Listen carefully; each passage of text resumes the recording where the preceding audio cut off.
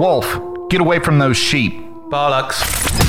You're listening to the Wolf and the Shepherd podcast, broadcasting from Fort Worth in the great state of Texas. Now, get ready for this episode of the Wolf and the Shepherd. Welcome to this episode of the Wolf and the Shepherd. Today we got something a little bit different. So the Wolf went on another podcast with a good friend of his and did a guest appearance, and we're going to get to share that. So Wolf, tell us just a little bit about your guest appearance. Well, it's actually somebody I've known for almost 20 years, and I coached them at soccer, but alas, they grew up, got married, had a kid, and started a podcast. Oh, nice. Yeah. All right. Well, cool. Well, you're not going to hear any more out of my voice, so maybe that's a blessing in disguise. Who knows? But all right, let's give a listen to the Wolf's guest appearance on the 100thousand podcast. This is the 100,000 podcast. We are an audio magazine keeping it 100, exploring 1,000 topics. I'm your host, Rabi Abihana, and today we are talking with Tristan Abbott. Tristan is a soccer skills coach here in DFW. He was actually my coach when I was at Lake Country as a middle schooler. So we'll get into that in a little bit. But yeah, soccer and skills. He's got my foot skills a lot better than where I was. He also does he is a cyber security contractor and a podcaster at the Wolf and the Shepherd podcast. It is in the top 0.5% of all podcasts in the world. So we're just a little bit ahead of him on the list. We're not even close to what he's doing, but really, really good stuff there. Tristan, man, thank you so much for joining me today. I really appreciate it. Thank you. I'm really pleased to be here. I'm a bit concerned about the name, The 100. That sounds like a lot of effort to put in one go. Yeah, the 100,000. Yeah. We have to keep it 100, so I can't do any 99, 97, none of that. I'm used to keeping it at around about 40, to be honest with you. Yeah. Okay, well, we'll just hit the off note and we'll be done for today. The less effort option. Yeah. Yeah. Well, thanks for jumping on with me today. I mean, you are most well known for, I would say right now, and getting a lot of attention for the Wolf and the Shepherd in the podcast that you guys started. Tell me a little bit about that. Tell me a little bit about jumping in the podcast game. Was this something you had wanted to do for a while? Was it just kind of a whim that became a dream and became a reality really quickly, or how did you guys jump into it? I think for me, it wasn't anything that I ever set out to do. I think even when I was on the path to doing it, I still wasn't that on board. My friend Max, who's the Shepherd in the Wolf and the Shepherd podcast, he had the idea at the beginning of COVID that people were going to be home a lot more, maybe listening, to podcasts. And we'd been sitting around talking for about 5 years, not about the same thing. We're normally quicker at solving problems than that. But he had this idea that, hey, look, we just sit around and talk about random stuff anyway. Why not let's just do a podcast on it, put it out there? And I said no for about 6 months. And one day he just said, hey, let's just record something. And it was terrible, but I think we did end up releasing it. And we kind of went from there. And now we're about 92, 93 episodes in. And it's certainly become easy. You just go in there and you just have fun. You sit down and talk. But it certainly wasn't something I was on board with to begin with, because it sounded like a lot of work. But once you get into it, it's really not much work at all. Yeah. Well, how did you guys come up with the name, The Wolf and the Shepherd? Now, I know that the Wolf has been a persona of yours that you've carried since I was a wee 12, 13, 14-year-old. So. Yeah, I'd had that nickname since I was about 5. I got it from watching an episode of Scooby-Doo, and they came across a werewolf, and Scooby and Shaggy would obviously, try and hide every time they heard the wolf howl. And I think about a week later in recess, I was playing soccer, and each time I scored, I'd howl, and so I ended up with the nickname The Wolf, and that's how I got it. Now, as for the Wolf and the Shepherd podcast, my friend came up with this idea: would it be cool if the wolf and the shepherd actually just sat down and talked to each other and realized that they're both really just doing a job? The shepherd's trying to look after the sheep, the wolf's just trying to feed his family. Yeah. And they might find out they have a lot more in common than they don't have. And so that was the premise, or at least the kind of philosophical backdrop to it. And my angle was, well, maybe the wolf and the shepherd are the same person. You know, like you go into duality, that it's different aspects, different personality traits, that sometimes you have to be the wolf in your own life, sometimes you have to be the shepherd. Yeah. So that sounded all very complex and, you know, existential, but really it was just the first kind of name we came up with after sitting around for a bit. Yeah. So there's nothing super deep in it, and I think we actually came up with those explanations to try and sound a bit cool after we'd actually come up with a name. Okay. So yeah. Well, that's kind of how things. I mean, that's how things work for this podcast. I was sitting around going like, okay, what do I name this? I'm just not very good with titles in general. And I was like, just trying to think through. I was like, well, what do I want to do with this? Well, we keep it real. I want people to give 100% when they come here, and I want them to be fully honest. So 100, and I want to talk about a lot of different things. And I thought, well, what about the 100,000? And just call it the 100,000 right. And stick two things together, which actually mean two different things. I looked it up.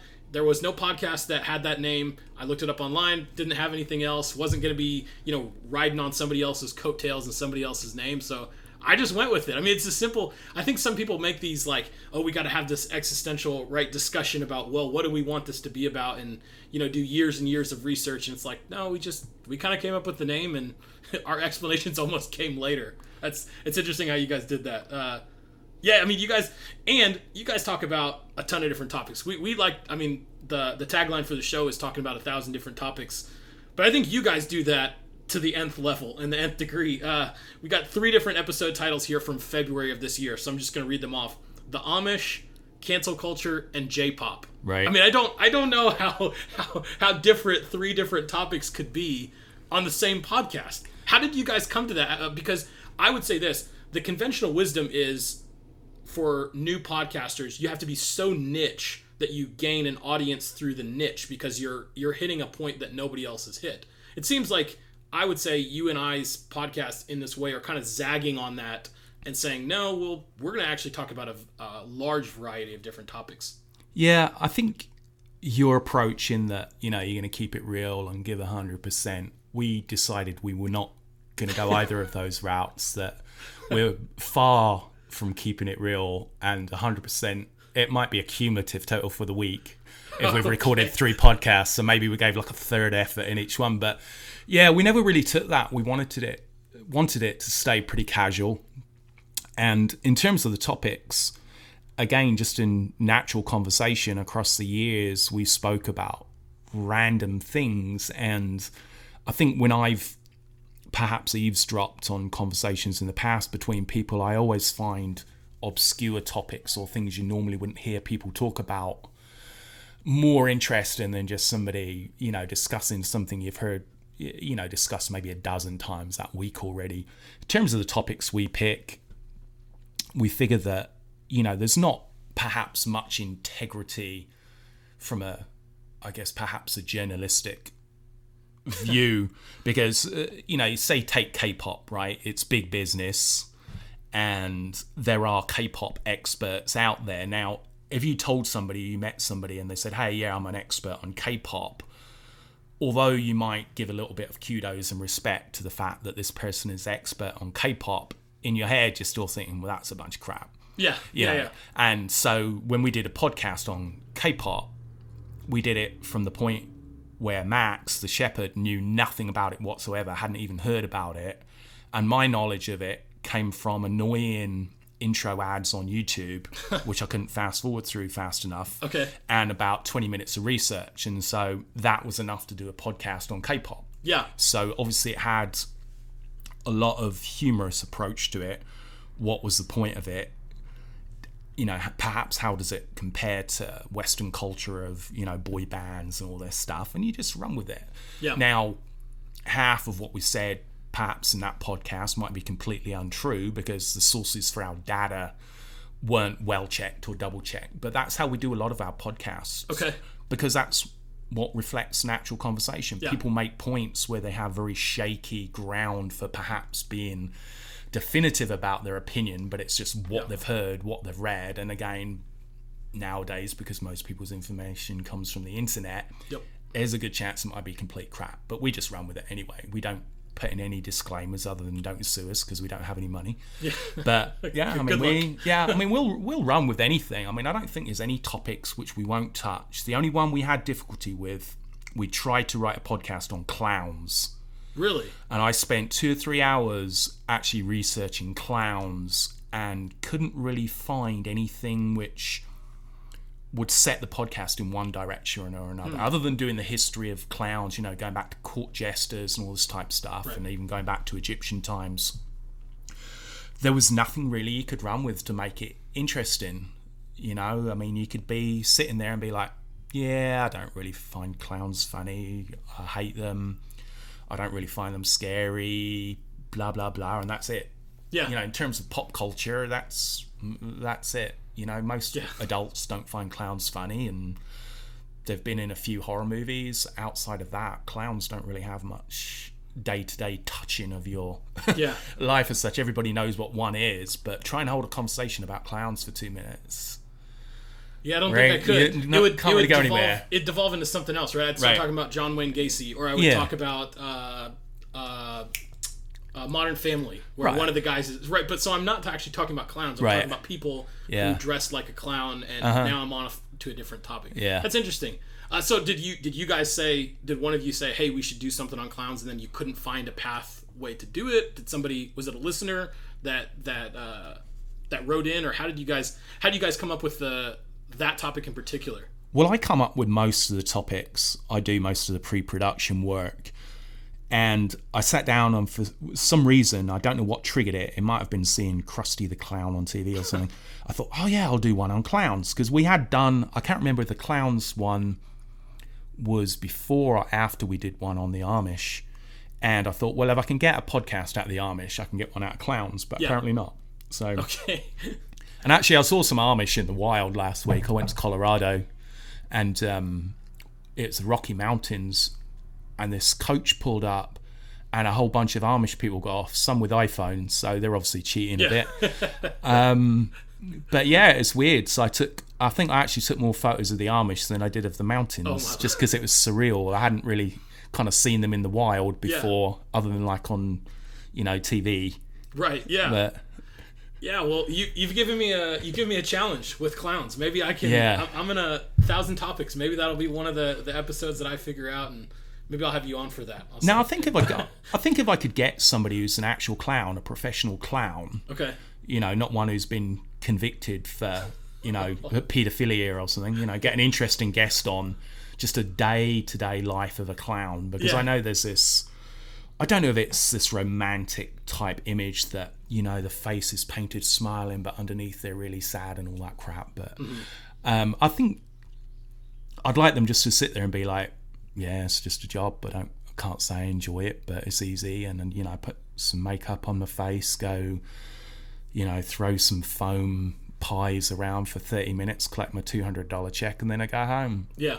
And I think that's probably maybe the same as people who play Santa at Christmas. You know, they put the suit on, collect a paycheck, go home. I don't think they have any intrinsic link with Santa. Right. You know, I think it's the same thing with clowns, and that's probably why it doesn't have that much legwork in it. I think we could have got together and found a bunch of funny news stories on clowns, people dressed as clowns doing ridiculous things. Yeah. But I felt we'd probably done that too much with other topics. It would just be maybe a photocopy of another podcast, but this time it's a clown doing ridiculous things. Right. You know? Yeah, well, I think the popular version of that, right, or somebody that it comes to mind when I think of clowns, I think of the clown prince of crime, who's the Joker, right? If you saw the newer movie that came out with Joaquin Phoenix, they explore it, but I mean, it doesn't have much to do with clowns. I mean, he does play a clown, which is kind of different than some of the other takes on the Joker. And it's for sure a more, I'm sure you've seen it. I'm making an assumption that you've seen it. But it's definitely the sad clown, and the sad demented clown, and the sad demented mental unstable clown. But I mean, those are the. I mean, I'm trying to rack my brain for like pop culture references, and it's the Joker, John Wayne Gacy, and I don't know, maybe some TV shows or something. Yeah, I can't really think of any. Well, I think there's always been something slightly sinister about clowns, which why perhaps over this last 5-6 years, it's translated into a new kind of horror movie genre. Obviously, Stephen King's book It, had its first made-for-TV, adaptation like decades ago. But clowns have always had a bit of a creepy thing to them, even though they're supposed to be this symbol of, mirth as such. I think when you go back to their original connections, and even if you go back to, say, I don't know, you look at, Greek demigod pathos, one face smiling, the other one frowning, and again, going back to this duality, two aspects of the same personality, but you're wearing a mask to really hide what's going on underneath.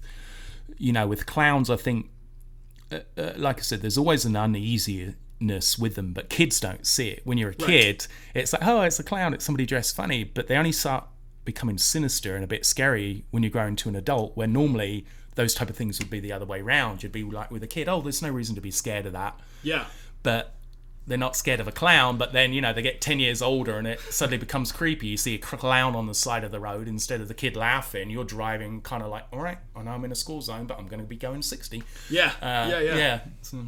Wow. No, I hadn't thought of how that kind of gets flipped. Because you're right. If I saw a clown stopped on the side of the road, I'm probably not stopping to help them change the tire. Right. Yeah. I don't think so. Yeah. Versus, if somebody's dressed like a doctor or, I don't know, a firefighter or something. Anybody else, basically any other costume, I'm not thinking, oh, what a weirdo. But if it's a clown, I'm blowing right past you. There's got to be easier ways of getting famous than being the victim of some clown who's raped and murdered you at the side of the road. So, plus, I'm figuring if you can afford the clown outfit, you've also got some type of roadside assistance service which you should be calling in, rather than relying on random people to stop and help a clown change a tire. Oh man, success rate's got to be low, to be honest. It's got to be low. Got to be pretty low. You probably go into it knowing I gotta get AAA to come help me, because I'm not gonna be able to do it. Right.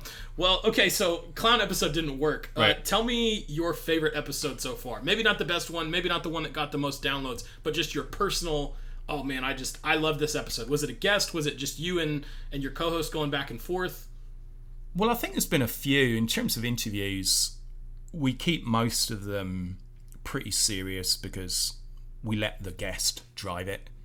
If it's a topic which might have some room for humour, we will kind of navigate, to various kind of ports of humour just to kind of keep it interesting, because not every topic is interesting. We actually had a guy come on who dug holes for a living. And before we had him on, we thought, oh, right, the questions we're going to ask him, kind of what's the deepest hole you've ever dug? If you ever dug down and discovered something freaky, like hit a buried body, or come across something like, what on earth is this? Discovered a dinosaur, or digging holes for oil. So anyway, it turns out this dude who digs the holes only digs like between 12 and 18 inch holes, and he tends to do it in people's backyards if they're like having a foundation for like a patio or something put down. Oh, no. So that's probably on us. We should have done a bit more research. And I was gonna say, I could beat that guy. I could get lower than 18 inches. Oh my goodness, we didn't we didn't discover the depth of his hole digging until about 5 minutes into the podcast. Oh, no. And it's like, let's try and drag at least 30 minutes out of shallow hole digging. So you went there, do you have any funny stories, kind of thing? No, not really. It's like, oh my goodness. Now, if you actually go back and listen to that episode, Max and we do actually run completely to the point where, not where the guest is shut out, but we take control and try and steer it to it's something listenable. Now, that episode still isn't great. Yeah. I wouldn't go back and listen to it personally, but you do get people who are a challenge. You think it's going to be an interesting topic and it's really not. Yeah. But I think one of my personal favorites had a guy on called Landon, who's an ABA therapist for children on autism spectrum. Okay. And he had worked with my son.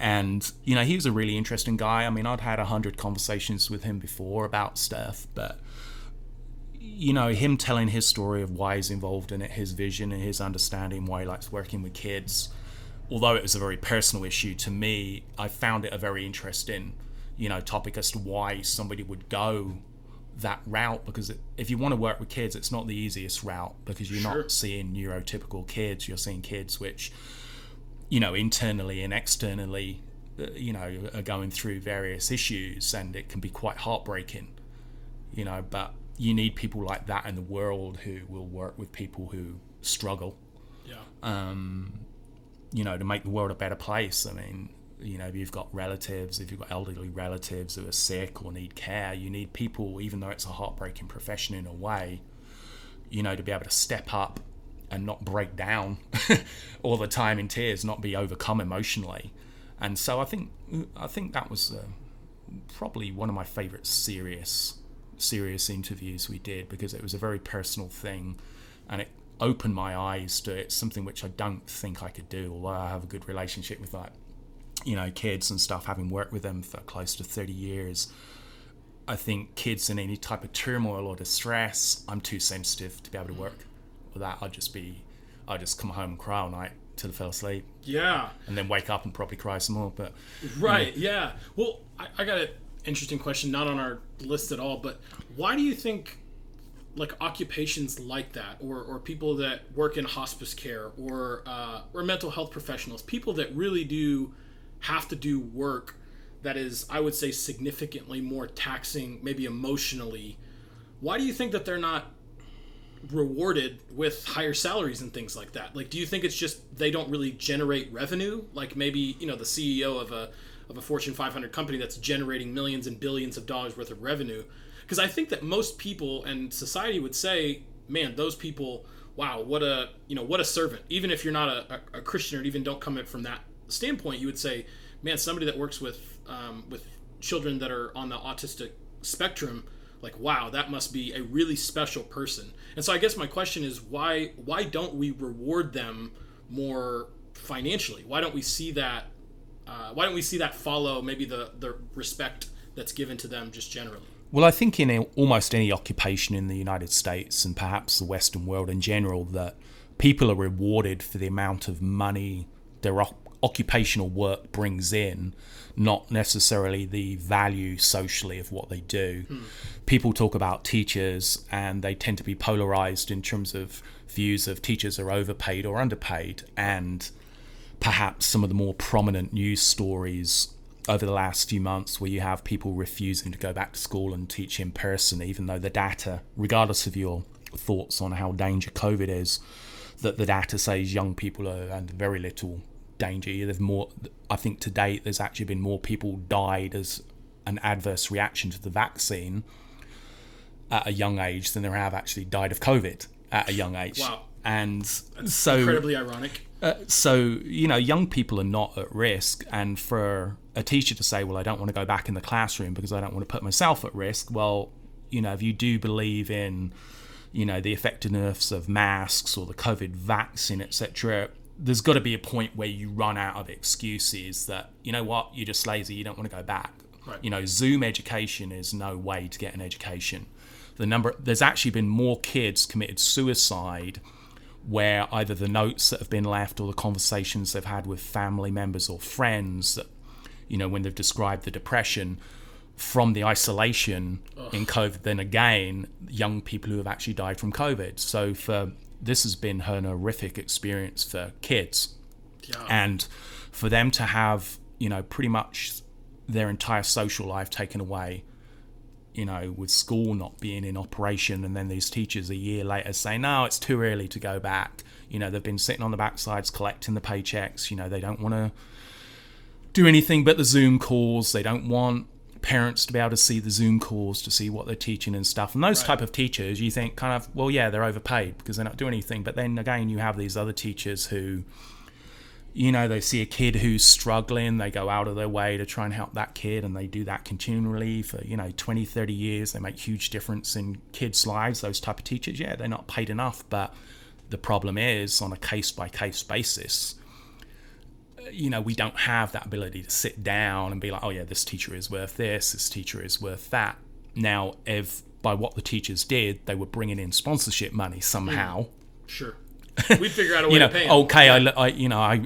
talk to little Timmy's dad in second grade, and his, construction company is going to build a new fence for the school for free, and that teacher gets a $10,000 bonus because the school had, $30,000 set aside to put, to pay for this fencing.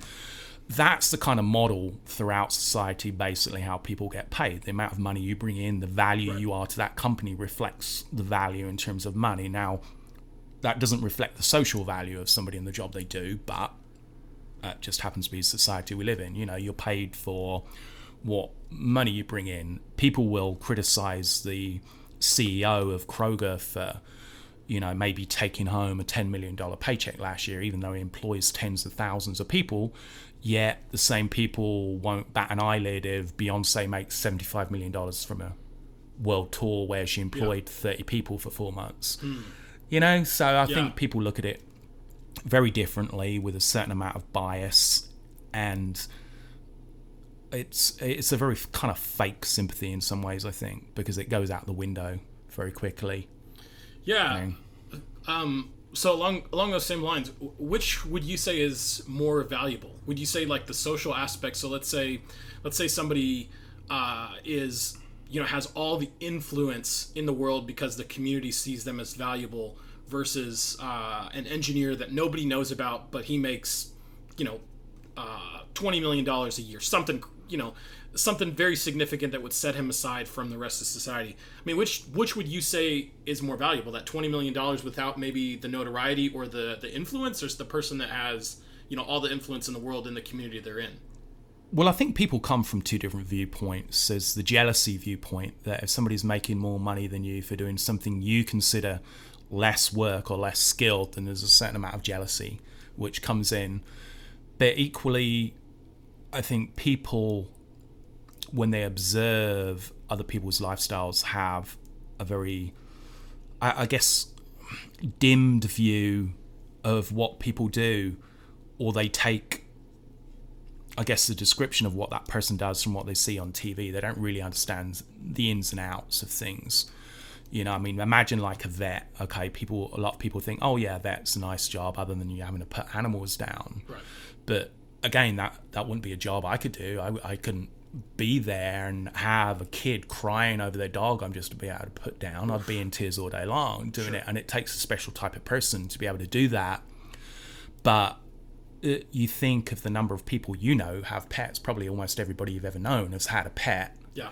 And at some point, obviously pets die, and having somebody who makes that process easier for you, keeping your pet healthy, and then when it comes time for your pet to be put down, somebody makes that whole transition easier. To me, I mean, that's a job I couldn't do. But I look at some other jobs and I think, well, yeah, I could do that. If I sat down, read a book, watched a YouTube video, I could do that. Now, I know that's kind of underplaying perhaps the amount of work, you need to do some jobs. But generally, I look at some jobs and think, yeah, I could do that. Yeah. And I think the value people place, like I said, it shifts. People like, during the pandemic, people were, doctors and nurses deserve, so much more money for dealing with this. Well, yeah, it's their job, for one. Right. And believe it or not, there are a lot more dangerous things in the world of being a doctor and a nurse than COVID. But all of a sudden, people are like, now they deserve more money? What about the technician who's working in the laboratory where they're trying to find a cure for cancer, and his entire job all day long, maybe he works 50 hours a week, is cleaning off slides, cleaning out Petri dishes, making sure that room's spotless for people. How is he not just as valuable as that guy? He's technically maybe just a cleaner, lab technician or whatever, but the importance of what he does to make sure, laying the groundwork that people can go in there and work off the bat and have confidence what they're working with is untainted. People like that have a great value. So I really kind of dislike placing, I guess, a value on what people contribute, especially when I don't really understand perhaps how that wage is set. I mean, who sets the going rate for what a lab technician gets? Is it the value they provide? Is it, obviously people are better at cleaning than others. I mean, if I go in there and clean, then Ebola's going to break out before lunchtime. So but you get some people and they might be incredible at it. So But the point is, if I went in there as an entry level, and I'd be being paid the same amount of money as somebody who went in there and did it and was awesome at it. Same thing, you think musicians, I mean, there's so many musicians who you can listen to and think, well, this is horrible. Right. But, they're millionaires many times over. And then you've got, maybe an indie artist or somebody you hear, when you're out at a restaurant, you think, oh, this is really good. And this person's, maybe being paid $20 for the hour. Yeah. So it's not a case on what you bring to the table. It's really what you bring to the table for other people which sets your wage. Yeah, no, that's a great point. It really is, and there's a lot more factors than just skill level, right? Because in using musicians is a great example, because some of the greatest musicians will never, they won't have the right marketing, they won't have the right promoter, they won't have the right, for whatever number of different various factors, they'll never be more popular, even though their skill level is higher than, some of these now, especially with the invent of auto-tune. I mean, so many of these singers, really, you just need a body that is able to do all the things that the people in the back are kind of pulling strings on, and now you have a pop artist, right? And you don't actually need vocal talent, which you would think would be who has the best vocal? You sit around a table and you're in a music studio and you're thinking, well, how do we sell more records? Well, we need the best vocal artist. Like, that's not even what they're looking for. Right. They're thinking, we're going to do this map, we're going to create this star, and all we need is the person who will be able to fit, almost similar to like a movie role, right? When you script out a movie, except this is real life, but you hear these music producers and music executives talk about this, that we're looking for a certain type of person, and yet there's somebody at the Applebee's down the road that has more vocal talent. Yeah, and I think that's a little bit different between, I guess, actors and singers, because right up perhaps into the 70s, for you to be a musical artist, I think you did actually have to have some talent and be able to sing. Sure. There were a few novelty exclusions to that, but if you were a singer, you were expected to be able to sing. Okay, but you take the early 70s, mid 70s, probably the pre-punk era, where it was more about the passion in the music than perhaps the quality of musicianship. You take punk as a whole and the new wave movement which followed, you had a lot of front men and front women in bands who the band was personality driven and attitude driven and lyric driven, and perhaps the ability of the guitarist, the lead guitarist and the singer wasn't as great as perhaps in the past, but the character and identity of the music suddenly carried a lot more weight in terms of identifying with listeners and perhaps splitting society into genres. For once, people had the choice to listen to one thing or another as opposed to what you were presented with. Right. I think before, music was like, okay, we've got 12 different flavors of milk here, which one do you want? You had to drink milk. The only difference was it's a slightly different taste and flavor, whereas music then split into being very, very different from each other. Yeah.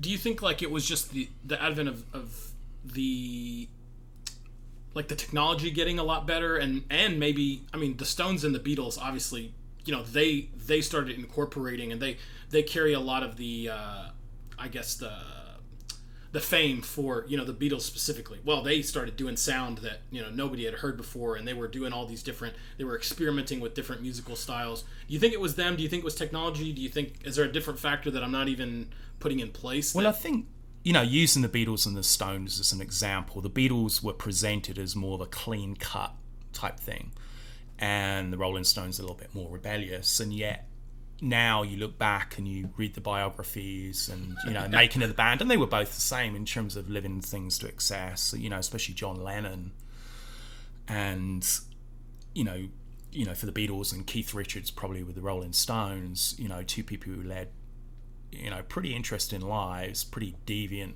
type lives, but one was presented in the media as one way, and they were a wholesome band, the Beatles, which the reality was probably far from that. I mean, the drinking, the drugs, everything else, but it was pretty much hidden. Yeah.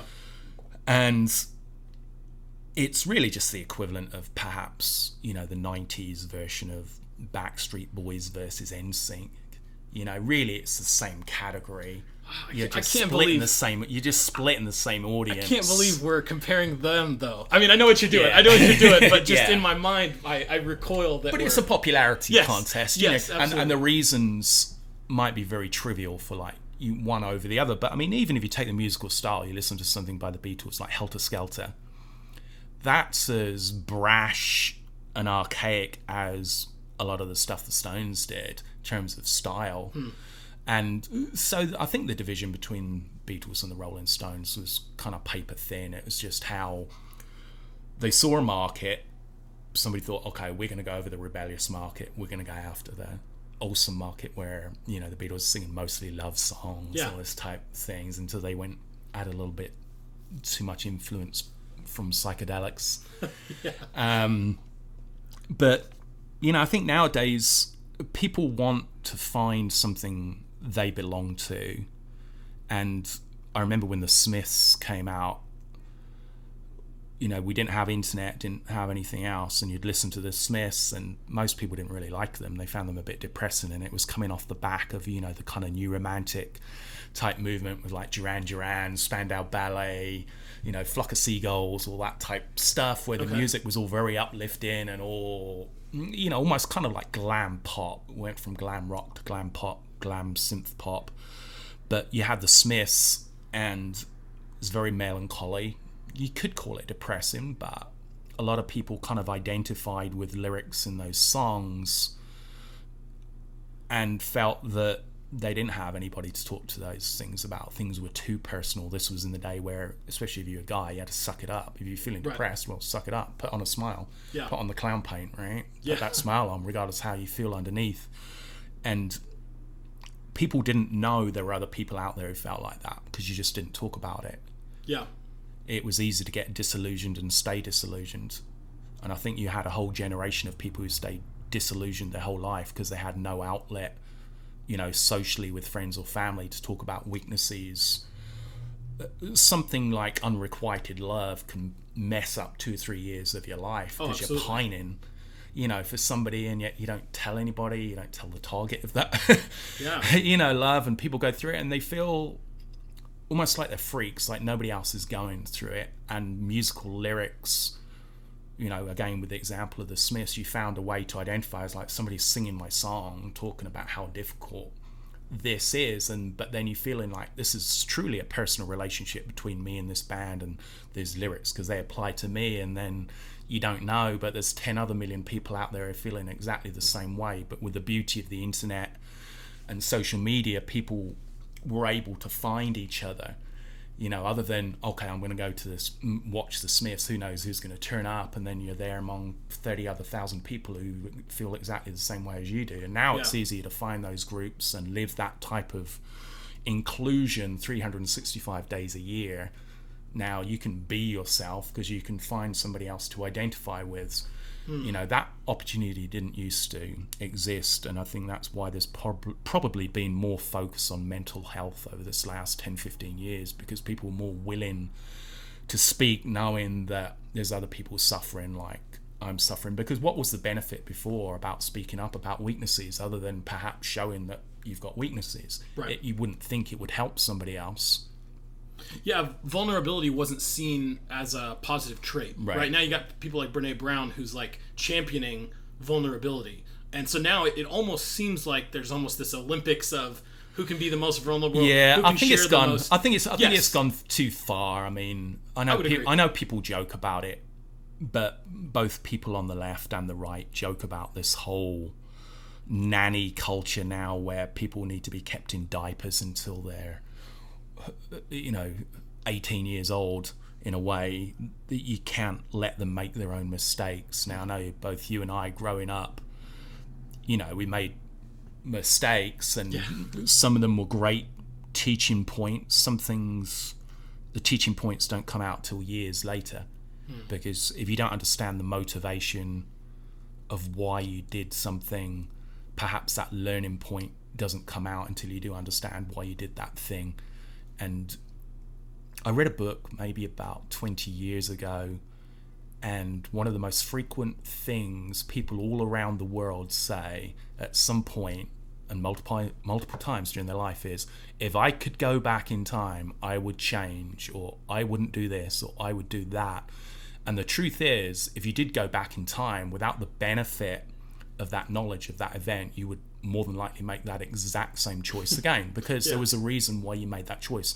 What you think is something off the cuff and just a random choice isn't. There's a reason you chose tails. You were always going to choose tails. Now, it might be a 1 in 1,000. There might be something, but now you're going into this whole alternate universe. What would have made it suddenly turn to heads at that time? But you feel there's no motivation for you choosing tails. But there might have been 100 different things which made you choose tails. And you choosing that tails that one night may have led you to having that extra shot of alcohol, which makes you drive home and you shouldn't have, and you crash, you could have killed somebody. And so something as insignificant as tossing a coin and choosing had a great deal of influence on it. And so you could say, oh, if I could go back in time, so I'd chosen heads. Well, no, you wouldn't have. You'd have gone back in time and chosen tails. Yeah, well, and some of the ways that we even know how memory works now, right? And they did this, I can't remember which research group did it, but they did it with using 9/11 and saying, so like the day after 9/11, they pulled in something like 1,000 different people, and they said, give your recount of your experiences on the day of 9/11. This is like 9/12, 9, and like the week after that. And so they got pretty well, right? So people remember usually yesterday and the day before and those kind of things, and even a week. You can have a pretty good memory of what happened. So what they did was they compared them. They brought them in a year later, and they tried to have them say, like, what was your experience that day? Compared it. I think they did it 5 years, and then at 10 years, I believe. And they showed how, and they would play it for them at like the 20-year mark. They're playing, this is what you said the day of, this is what you said a year later, this is what you said 5 years later. And what they realized was your brain starts to take, it can't make a 100% clear picture of what you remember that day. And so what it does is it pulls these memories from other places that you're not aware of, and certainly the researcher has no idea, but it begins to build these stories, and you believe they're true, and nobody can convince you of them unless somebody says, listen, here's your voice from the day after saying what you did. But if you would ask that person at the 20-year mark, where were you, they would say, oh, I walked out of the room and I went left. And you're telling them, no, you don't understand, you actually went right. And so I go down that point to say our brains, I'm sure, with some of this stuff, remember these different poor choices or choices that we made, and we forget the reasons for why we even made that choice in the beginning, because it didn't work out for us, right? So we erase it, or we take it as, that was just a bad choice, rather than, I bet if we went back, if we had a time machine, went back in the moment, like you said, I think we would realize, and not with every choice, right? You can't just say this is every single choice, but I think that plays a bigger factor. I think we remember, and our memory betrays us at times. Yeah, I think a certain amount of that is self-protectionism. We all have things which trigger us more than others, and some, whether it be visualizations or sounds, stick with us more than others, and we tend to cut out things we find uncomfortable. Mostly on a subconscious level, you'll find your subconscious will rewrite your memory of something to make it palatable. Some experiences or memories can be so extreme that your subconscious tries to shut it out altogether, and anything which might act as a trigger to bring back that memory, again, your subconscious works overtime to try and soften that trigger so it doesn't bring back certain memories. But it's funny you bring up this topic, because literally last night, talking earlier about my son who has autism, he's going through a period at the moment where on my phone he's constantly going through the album of his own photos right from when he was born, and I've got about 3,000 photos and videos on my phone of him. But I also have on a jump drive, I don't know, maybe like about 500 photos and videos which I copied onto the jump drive and I plugged into the Xbox and actually show on the big TV. And recently he's been wanting to see those videos and photos on the TV and on the phone and sit there and just kind of look. And I was trying to think, why is he so suddenly obsessed? And it kind of came to me that, with his autism, because of his sensory needs and wants are very different to ours, that he might find something overbearing in terms of, like, say, maybe the sound of air conditioning, that might be the loudest thing, and he can always hear it, even though you and I might not even be able to notice it. We filter it out. And so his memories of a certain situation might be, oh yeah, I remember sitting in that room, I could hear the air conditioning, and the light was very bright. Now, you and I might go sit in that room, light not be particularly bright, and we might not be able to hear the air conditioning.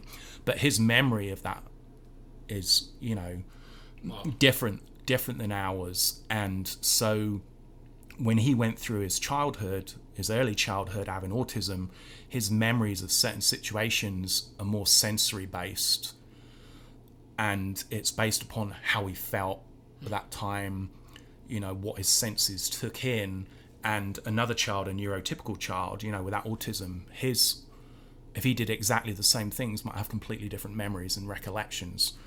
And I came up with this theory actually last night, that I think the reason he's now looking at these photos and videos is he's going back, almost rewriting his own memories, because what he remembers might not be accurate, or might have the wrong exaggeration or weighting on a specific thing, where a lot of the other experiences he might have completely ignored or didn't take in, and now he looks back and it's almost like a new experience. He can see himself and be like, oh yeah, I remember that toy over there, I remember this day, because of something completely different of why he would have remembered it before. So he's almost like going back and reverse engineering and rewriting his memory, seeing things how it's, you know, how I saw it perhaps through my eyes, or how he would have seen it through his eyes if he was neurotypical. And it's kind of a bizarre thing, because you can see him when he plays videos over and over, he gets fixed perhaps on things which he might not have taken in at the time.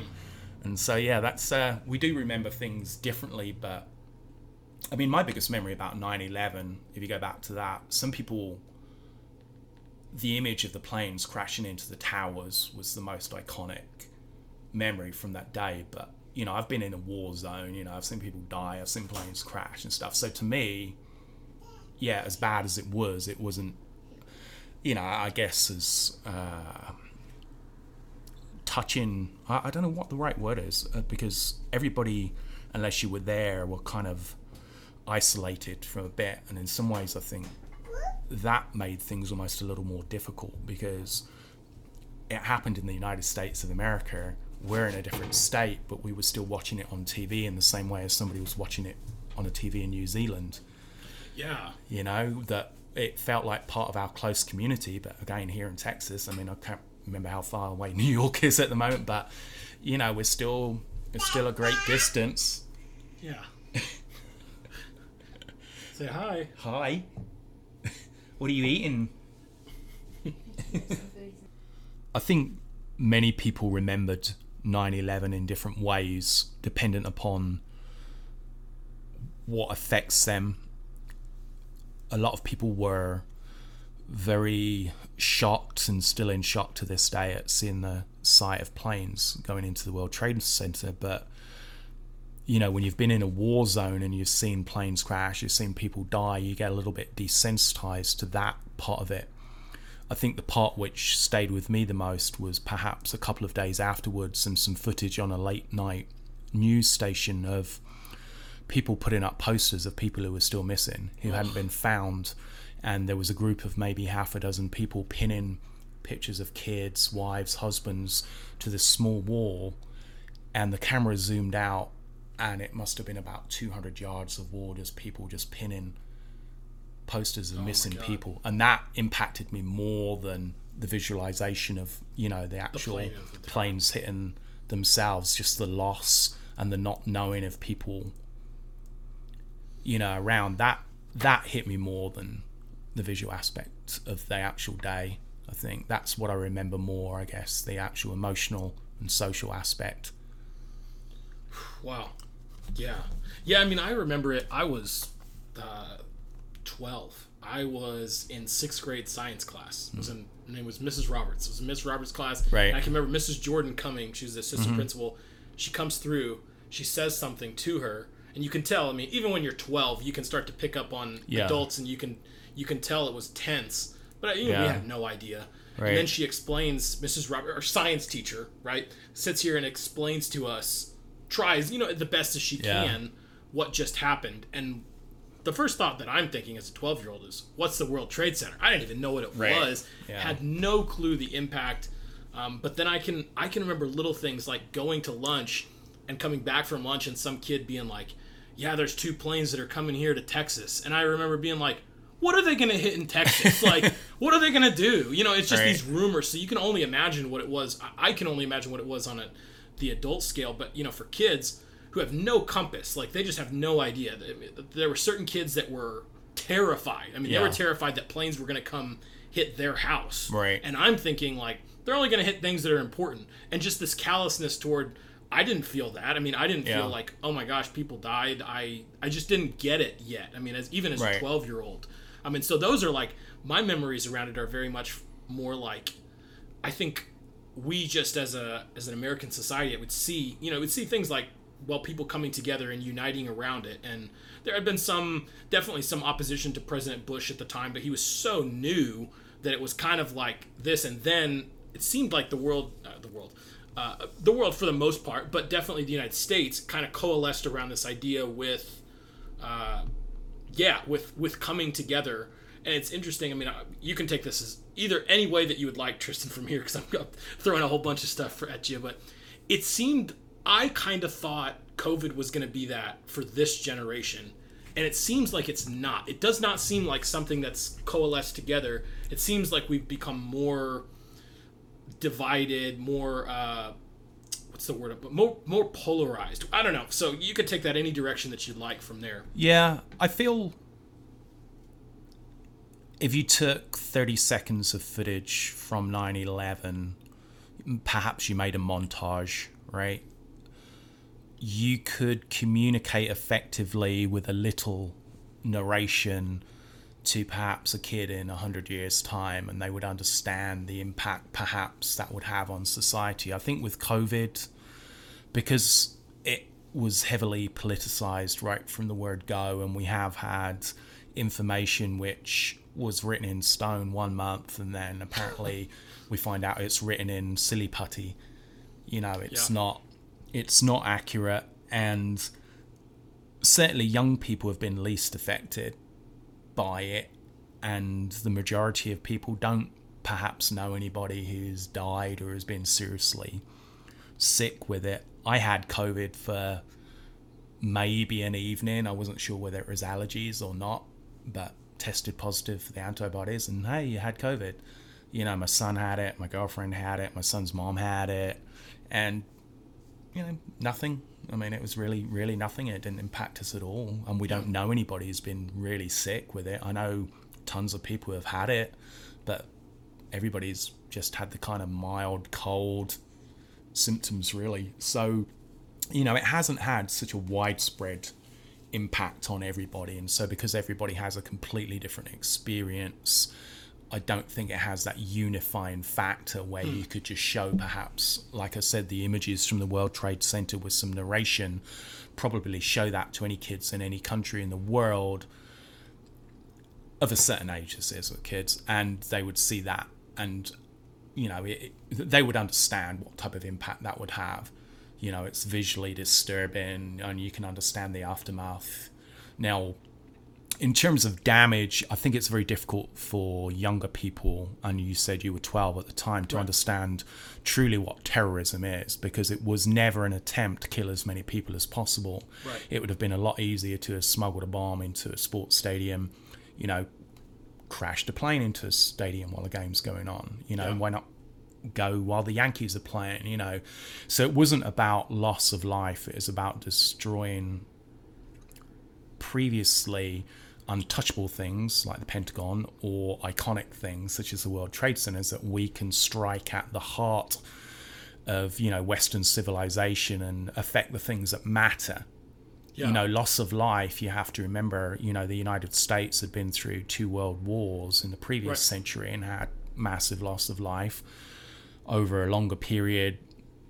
Perhaps, you know, in Vietnam there's a lot of loss of life. And so, you know, lives, when you put them into large numbers, become less meaningless than when they're in lower figures. If you say like 9 people, you know, died in a fire, that has more impact than 30,000 being people being killed in perhaps a country in a landslide or something. Right. That once numbers get so large, it desensitizes you. Your mind can't cope with or can't break down that amount of individual suffering, so you group it together, and then you don't identify with something once it becomes in such a large group. All the individualism kind of goes away. You forget that's 30,000 individual stories. It just becomes one story, and that story is about a landslide that killed a lot of people.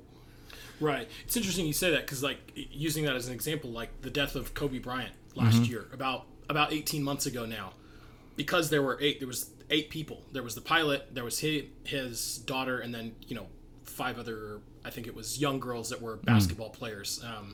And I mean, for a lot of reasons that had a lot of impact, but I think because it's interesting that you say the small number, because I thought that. I was like, man, it's really only like 8 or 9 people. And it's interesting because when I was young too, I had, to speak to the other point, one kid, his name was Dakota. He was like, well, why didn't they hit 3 Mile Island? Like, that's a nuclear thing. That could have blown up. Why didn't they crash planes into that? And that's the way I thought of it. I was like, yeah, why did they go? I mean, 3,000 people, that's a lot, but I thought the same thing. Well, Texas Motor Speedway holds 250,000 people, but it was more about the symbolism, right? And it was more about I didn't understand terrorism, and I remember I'm trying to understand it as a 12-year-old, and I think, it took years before I was like, oh, this is why. It's not necessarily the numbers. Yeah.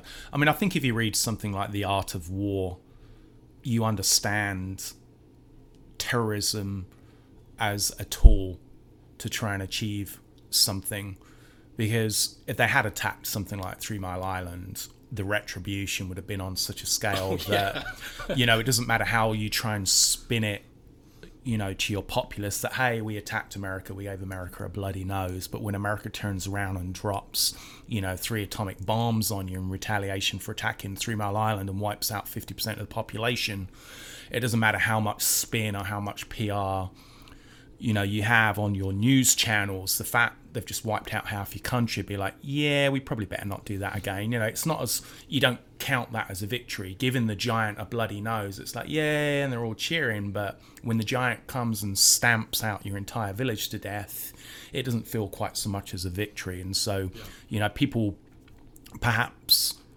misunderstand terrorism as an objective, as what it's trying to achieve. It's minute victories to continue a power hold in those countries a lot of the time. Like, hey, look, we can do this. We can strike anybody anytime we want. Which, again, it might be true in a respect, but as fanatical as some of these terrorists are, they're also smart enough to realize there's only so far you go before you can only poke the sleeping bear too much. Yeah, well, they only have as much firepower, right? Because that was a scary thing. Everybody was like, well, what if one of these guys gets a nuke, or what if Iran develops the program? Well, again, that's not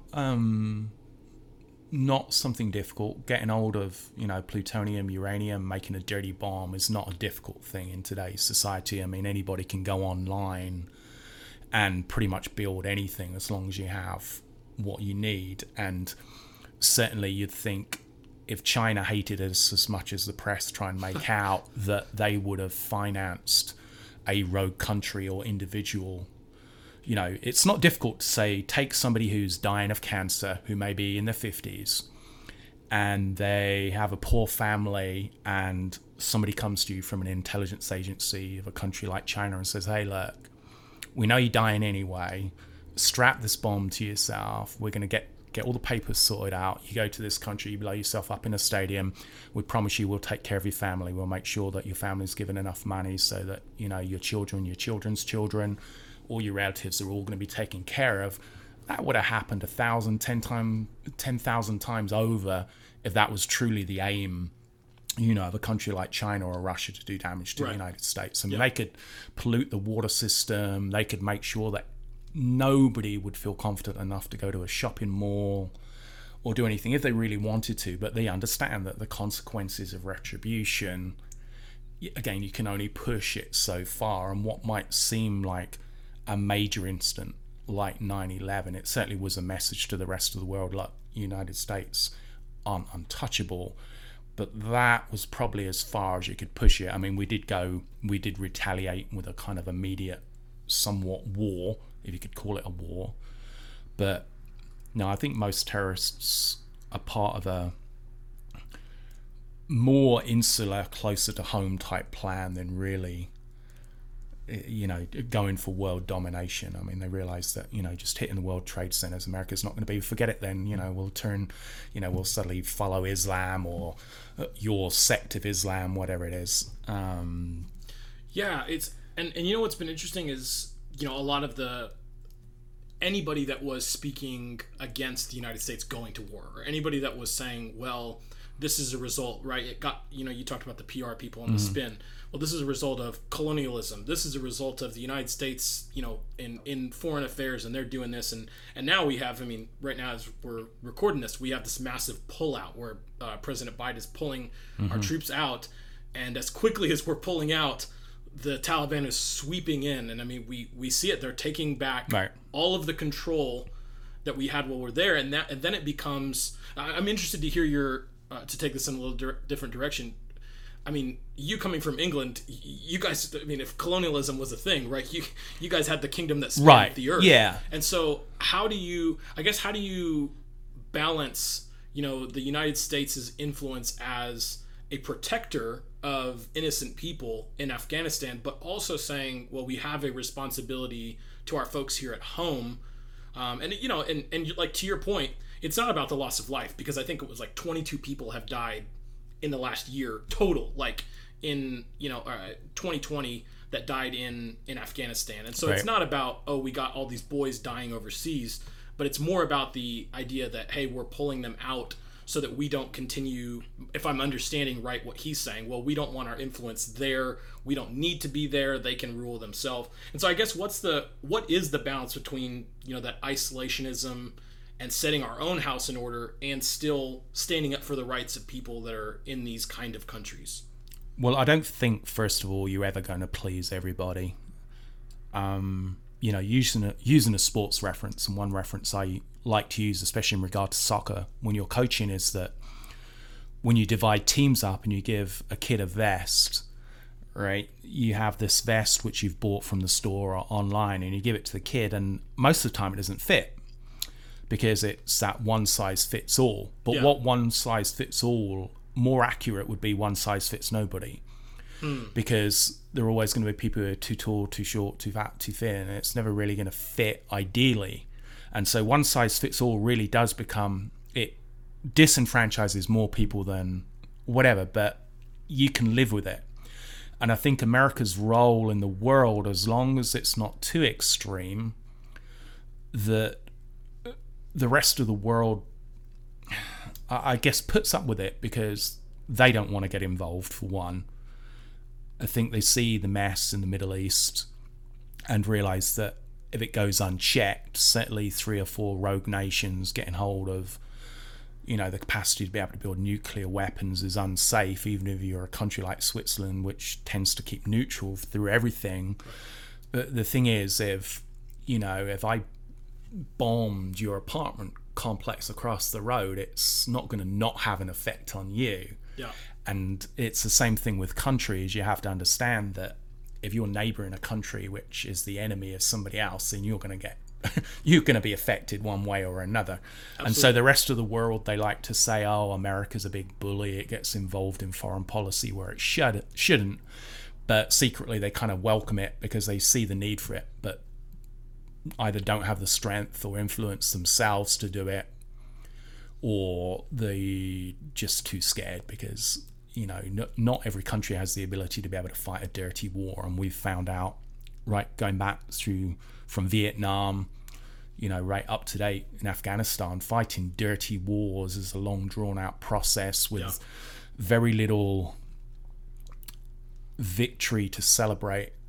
When you hear on the news that, oh, we killed 30 Taliban commanders, people don't understand what scale and what that means. I mean, so we killed 30. If we'd have killed 50, what difference would that have made? If we'd have only killed 5, what does that make? And it's hard to measure success.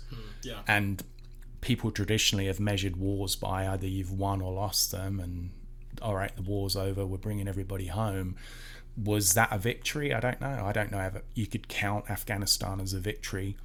That was an area of the world which has had a power vacuum, which everybody, whether it be tribes, Russian interference, or us going over there, everybody's tried to fill that vacuum, but it's never worked. I think Afghanistan is one of those places in the world where it is tribal, and you're always going to have tribes fighting, and there will never be peace, because the people who are actually indigenous to that area, they've come from a tribal history. They used to be in tribal. I don't think there's anything which is going to unify those people, because there's hundreds, if not thousands, of years of bad blood.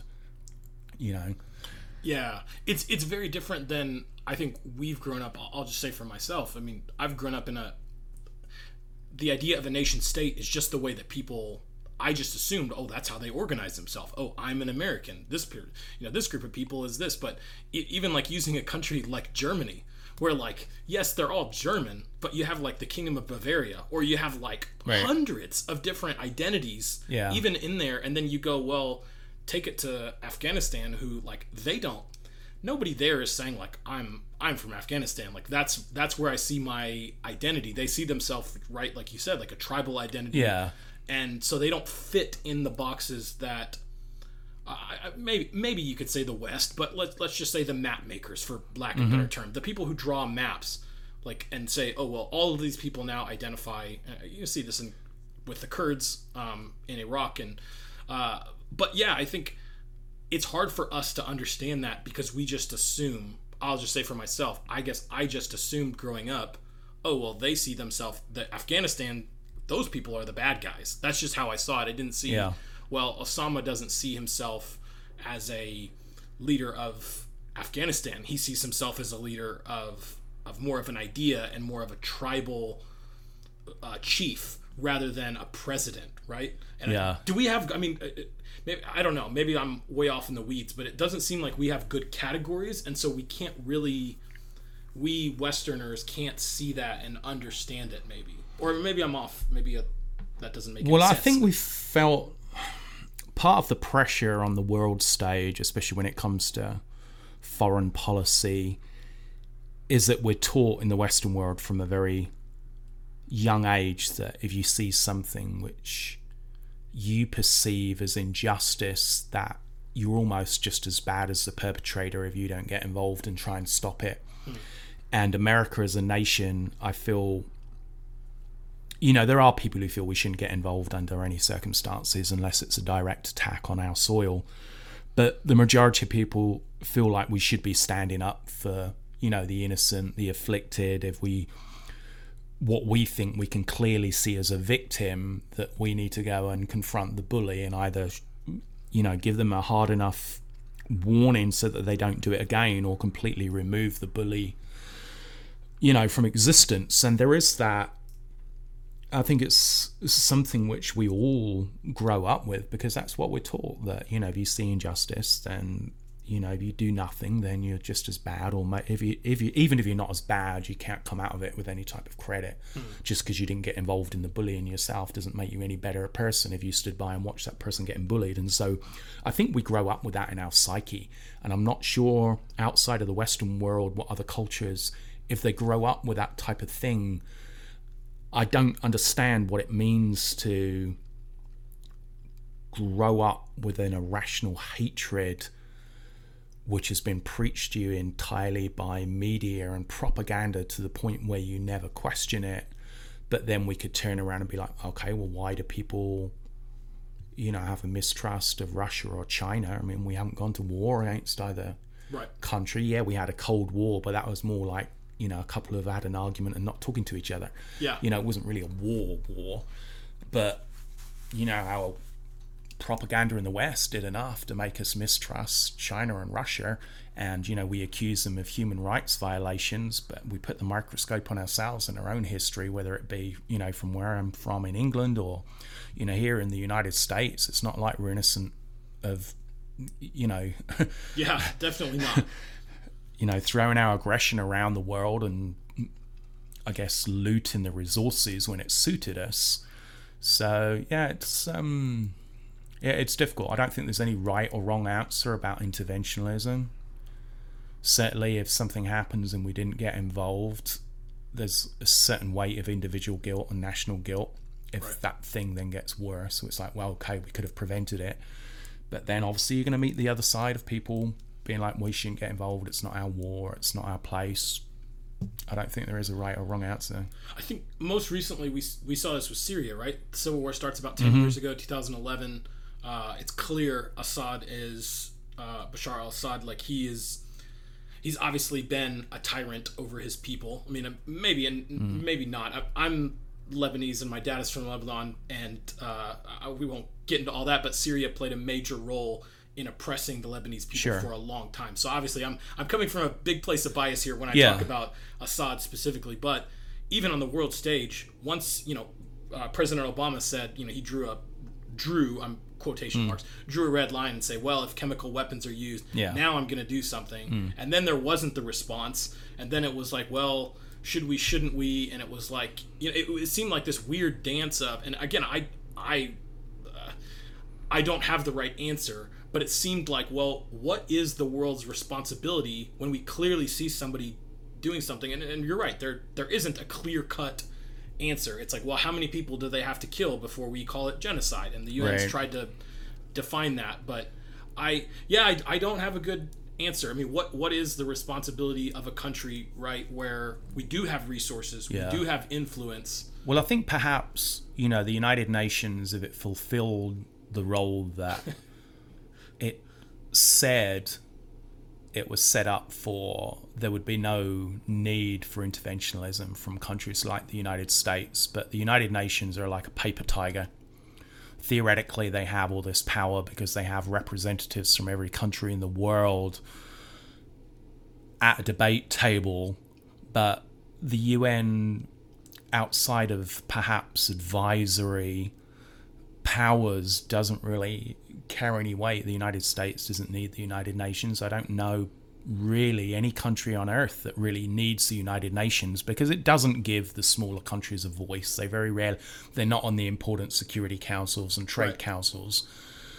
It's like being invited to a seminar where you never get the chance to speak, or do you give your opinion, but you're supposed to feel valued just because you're in the room. But at the end of the day, there's no difference between you sitting at home and listening to the same people talk. Just being in the room doesn't change anything.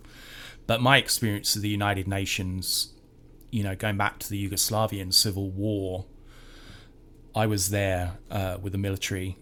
Oh, I didn't know that. Wow. Yeah, okay. In Bosnia-Herzegovina, and just south of Sarajevo, a kind of military intelligence role.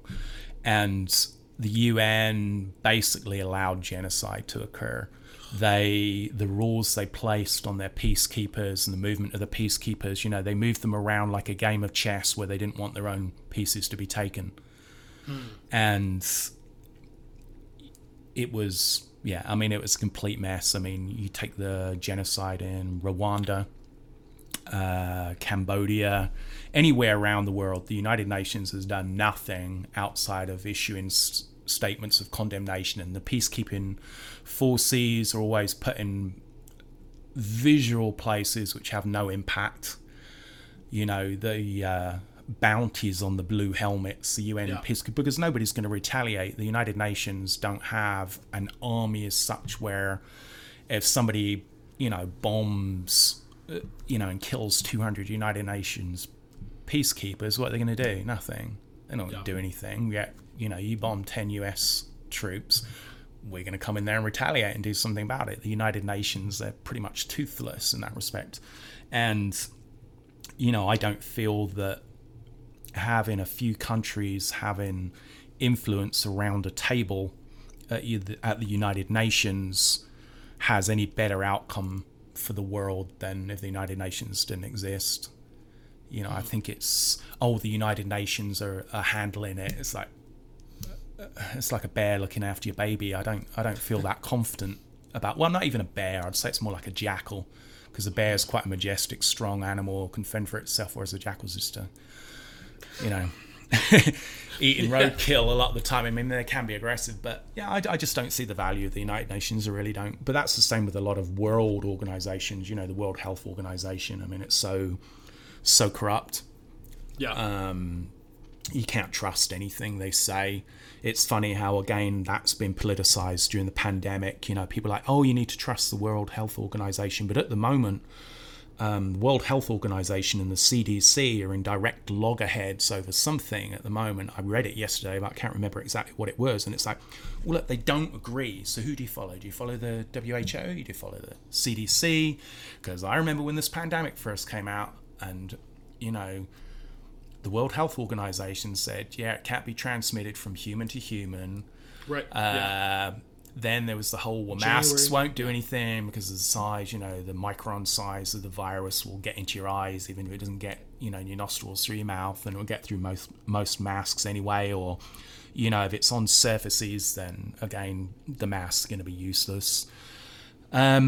So yeah, it's been difficult going through this, not having anybody you can really trust, because you don't believe anybody doesn't have a motive behind it. And it, you know, I'm a conservative, mainly fiscally than anything else, but I didn't really trust the left or the right's, you know, version of things during it. I think you can see that certain people have used it for their own advances, but in terms of a Moses to lead us, you know, across the wilderness, there certainly isn't anybody, not any politician, not any medical body, which I would trust to be that Moses. I'd just watch and see if Moses got there safely before I'd follow him, I think.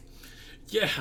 It's interesting that you say that, because I would say strategically, not speaking politically or anything, but if I was just, what do I know? 31-year-olds, I can figure it all out, right?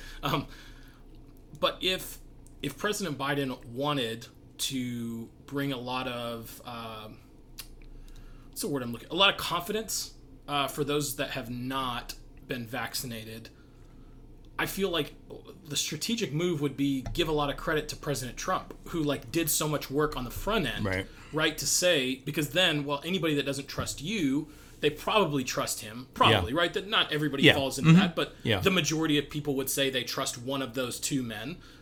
So if you're just thinking strategically, and if the goal is we just need to get this shot, you know, we need to get the jab into as many people as possible, why not give credit to the guy who did move the ball forward, and you basically kind of picked it up, and yes, and both guys, I think if you see that as a valuable thing of what, you know, of getting the vaccine out there, and certain people don't see that as, well, that's not valuable. I don't see a lot of value in that. But if you do, it seems like strategically that would be the move. But I think the polarization says we can't give him any credit for it, because then there will be those on our side who knock us, and the people on that side that we want to influence, they probably still won't trust us anyway. Right. But I think the people in the soft middle would go, well, if both sides are sitting here and they're actually working together on this, I could probably get behind it. Versus, I mean, I think there's people, maybe you and I and some people that would agree with us, that would go, well, I actually would be more worried about it if both sides are agreeing and trying to, you know, push one certain agenda on us. I don't know if you have any thoughts on just of that strategically, and maybe the polarization, and if that is more important, if us being in our camp, being right, is more important than actually accomplishing the things that we, you know, were, for lack of a better term, hired but elected to do. Well, I think obviously the polarization plays a role, but common sense went out of the window pretty early on, with a certain proportion of society who wanted to be told how to think, where to walk, how to eat. And you still have these people who are driving around in cars by themselves, double masked, because you can't be too careful, but don't use any common sense or spend 5 minutes to research on the internet. And I'm not talking from political websites and opinion websites, but actually the science behind, you know, transmission of any type of infectious disease, especially respiratory ones, that there are certain things you can do which will lessen your chances of getting it, and there are certain activities you can do which will increase your chances of getting it. But there are certainly some things you can do which make no difference whatsoever, yet there are still a lot of people in that holding pattern of doing things which make no difference whatsoever. And it's because of political reasons. It's not because it has any practical reasons, any helpful reasons. And in terms of the vaccination, you know, when you've got one party which spends most of its lifetime projecting this my body, my choice, and then all of a sudden wants to not force, but getting close to it in some of the language, you know, force everybody to take what by any definition of any other period in history would describe this as a experimental vaccine, that it's become a political thing. Oh, you're not vaccinated, you know, you must be, you know, a Republican or a conservative, or, you know, this person's driving, they've got 2 masks on and a, you know, beekeeper's outfit, they must be a Democrat. And, you know, when you go out towards the edges, those characterizations are true. You know, you mentioned something earlier about, you know, average life expectancy, okay? And I can't remember whether this was on mic or off mic, but I think it was off. I think it was off mic, but you were talking about average life expectancy in the time of Jesus. And, you know, when you take out all the people who died because of disease, malnutrition, people basically killing them, and you take out, you know, the people who have lived to abnormally long ages, and you actually get that middle, perhaps 60%, that, yeah, you can have maybe the average life expectancy was around 60. Right. But you take certain states in the United States, they say, oh, the life expectancy is only 64. But, you know, perhaps if we use an example of, say, somewhere like Chicago, right?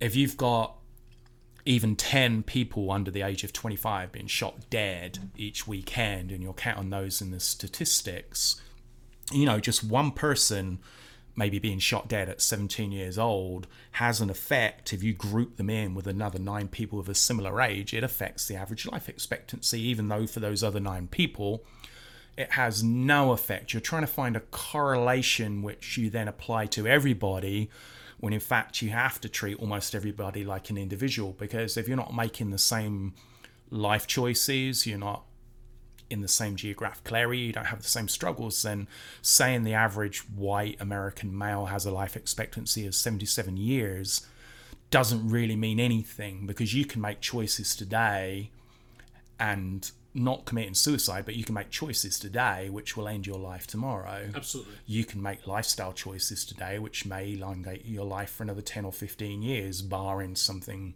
outside of your control, something unforeseen. So life expectancy is a bit difficult when you throw it in there, but I think it's a good example to use when you take popular opinion, that you can't just get rid of the 5% on either side. So you take politics, you think, all right, 5% radicals on the far left, 5% radicals on the far right. The problem is you then have the people who are influenced by those radicals, or perhaps share some of those ideologies.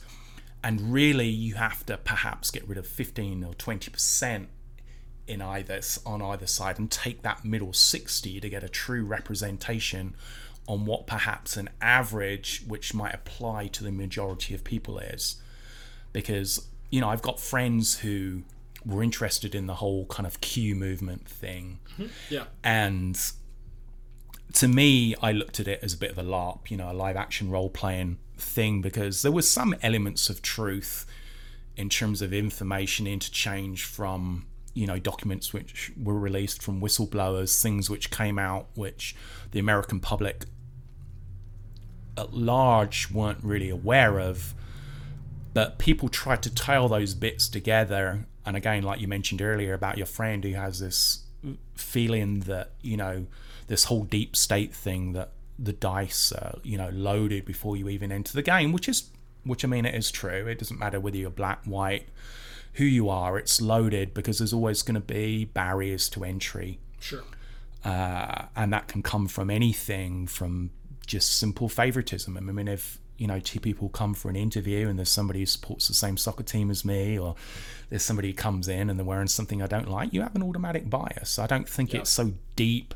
People like to blame something like racism or sexism, but sometimes it's something far more shallow which just makes that choice. It's not an inherent, dislike towards a whole section of people. It's just something which sets you off. But now it seems like every reason has to have this deep reason for why it was said, done, or made, and they try and choose the worst reason for why it might possibly have been, and then people are like, oh well, I don't want to be like that, and so people end up conforming so they don't stand out. They don't get accused of things which never even cross their mind. And it's a dangerous time in politics, not just at the political level, but even people at the peasantry level. People are afraid now to say something in case it comes back and bites them in the backside. They're afraid to lose their job because they posted on Facebook that they didn't like a particular person. This is the first time in the world this situation has existed. And so instead of really bringing up a whole social group which should be free to share ideas, and we evolve through these shared ideas, what it's done is given the opposite effect, and people now are just shutting up because they don't want to get in trouble. And it's gone almost as bad to living in a communist regime where you don't want to speak out against anything in case you get dragged off in the middle of the night. Now, I know that's an extreme example, but people are feeling it's not too far from that, because symbolically, you losing your job, you losing your income, not being able to take care of your family, over the long term, that's worse than you just being taken off and just being arrested and questioned for one night. They can basically shut your life down and completely ruin it, and yours and your family's livelihood, because you expressed an opinion. Yeah. Well, it's interesting you say that, because I've had friends that have said, like, are you worried? Like, you're doing a podcast, like, you're putting your voice recorded for anybody, first of all, to either manipulate or they can just pull a clip, and they can, 50 years down the line, they can say, oh, this is who you are. Right. And they said, are you worried about that? Or I've had people that have said, hey, I want to have you on. I've said, I'd like to have you on to discuss this topic. And they are legitimately scared. They're like, I can't discuss that topic. Right. Because, or maybe I'll discuss it, but I can't discuss this part. And it's not for any, intelligence or anything like that. It's literally simply, well, I'm scared that my social credibility, and I may lose my job if I express this certain idea. And I would say that's on both sides. I have liberal friends that would say that, hey, if I say I support, this person, my more conservative friends here in Texas will automatically, disown me, or vice versa. Or I have, friends that would, on the right-hand side, that would say, if I do that, it'll sound like I'm, I don't know, whatever. Just put the easy term. Oh, it'll sound like I'm racist, which is the worst. I mean, you can't be called anything worse than a racist now in today's society. Even though, again, 90-something% of the country would say racism is a bad thing. I really, truly believe that. And yet, it gets thrown out there, and, for a multi, there's so many different factors that could go in. But the point I guess I'm making is, people are legitimately scared of these things, and they're scared to the point that they won't even come on here on a podcast that how many people are listening to, and what impact will it actually have? Yeah, we haven't tried to be too careful on our podcast in terms of what we say, because it was pretty much communicated early on that what we say is mostly tongue-in-cheek and don't take it seriously. I remember that, yeah. And we will say things which, if you took them out of context and if you applied them widely as this is what we believe, then yeah, you could come up with some pretty bad stuff from some of the things we've said. I mean, we don't, involve too many racial conversations and things, but certainly cultural ones we will be like, why does India worship cows and things like this? And on some platforms, that might be even considered a racist thing, just to raise that question. Why shouldn't they? Have you got a problem with India's worship? No. Right. Don't tell me it's any worse than Western kids worshiping TikTok. Yeah. No, so I don't have any problem, but I'm also not so bludgeoned down that I don't notice differences. Growing up, right from my teens, probably until now, I've had a mix of friends from, all over the world, different colors, different skins, and it never crossed my mind to put a label on that person in terms of how I would treat them because of where they came from or the color of their skin. To me, you're either an a-hole or you're not. Yeah. There's no guarantee. You can come from the most conservative Christian family and just be an absolute jerk. You know, you can be a complete atheist of, you know, any racial origin and be a fantastic, selfless, awesome person. And so I've always taken people, you know, as I see them, and, well, not see them, but as, you know, I experience them.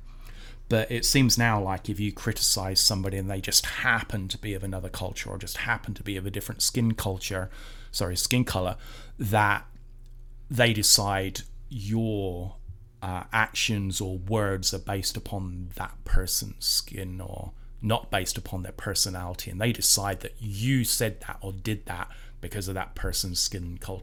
I don't know why I keep saying that. Skin color or culture.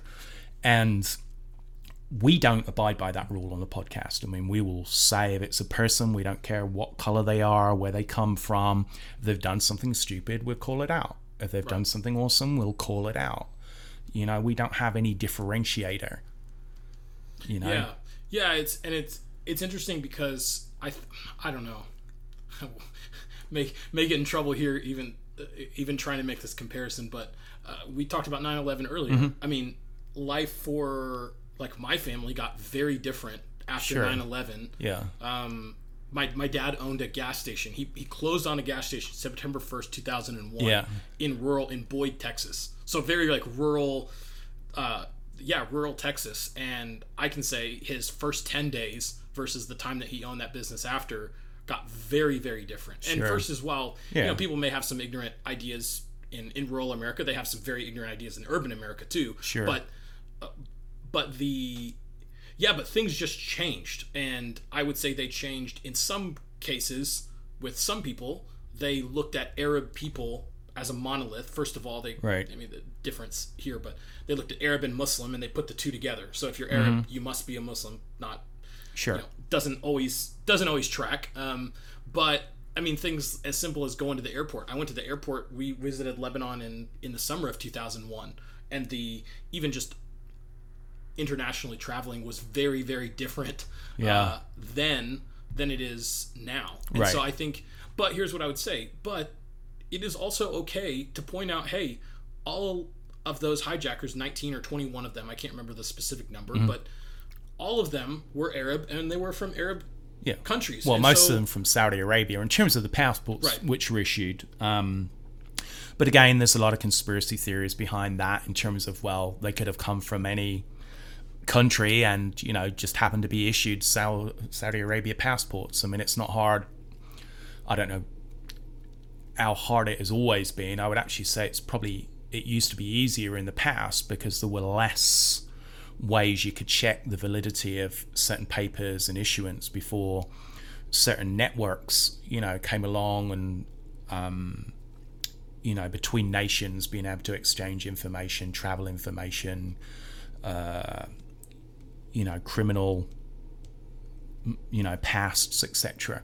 And so certain countries have shared this information and we've made it more difficult for terrorists to travel. But once you're outside of that, you can pretty much, as long as you have the money, I mean, you could get, you know, a Yemenis, you know, passport tomorrow, you know, if you had like $400. And you could go, you know, to the gate at JFK in New York and they wouldn't be able to tell whether it was a fake or not, certainly from looking at it. And they might run it through the system, but the person who you bought that passport from might also know somebody who works in the passport issuing office who might have put it in the system legitimately for you. And so nobody would know who that person is, whether they're a terrorist, who they are. So I don't think there's any barriers to prevent anybody, you know, coming in and doing what they want outside of perhaps our sleuth, our detective chances of eventually reverse engineering and finding where this person came from, who financed it, what was really behind it. That's where the risk lies, I guess, of it's not that you can't get away from the act, but you're going to find out who was pulling the strings at the end of it. You know, and then that retribution comes along. Now, in the case of Saudi Arabia,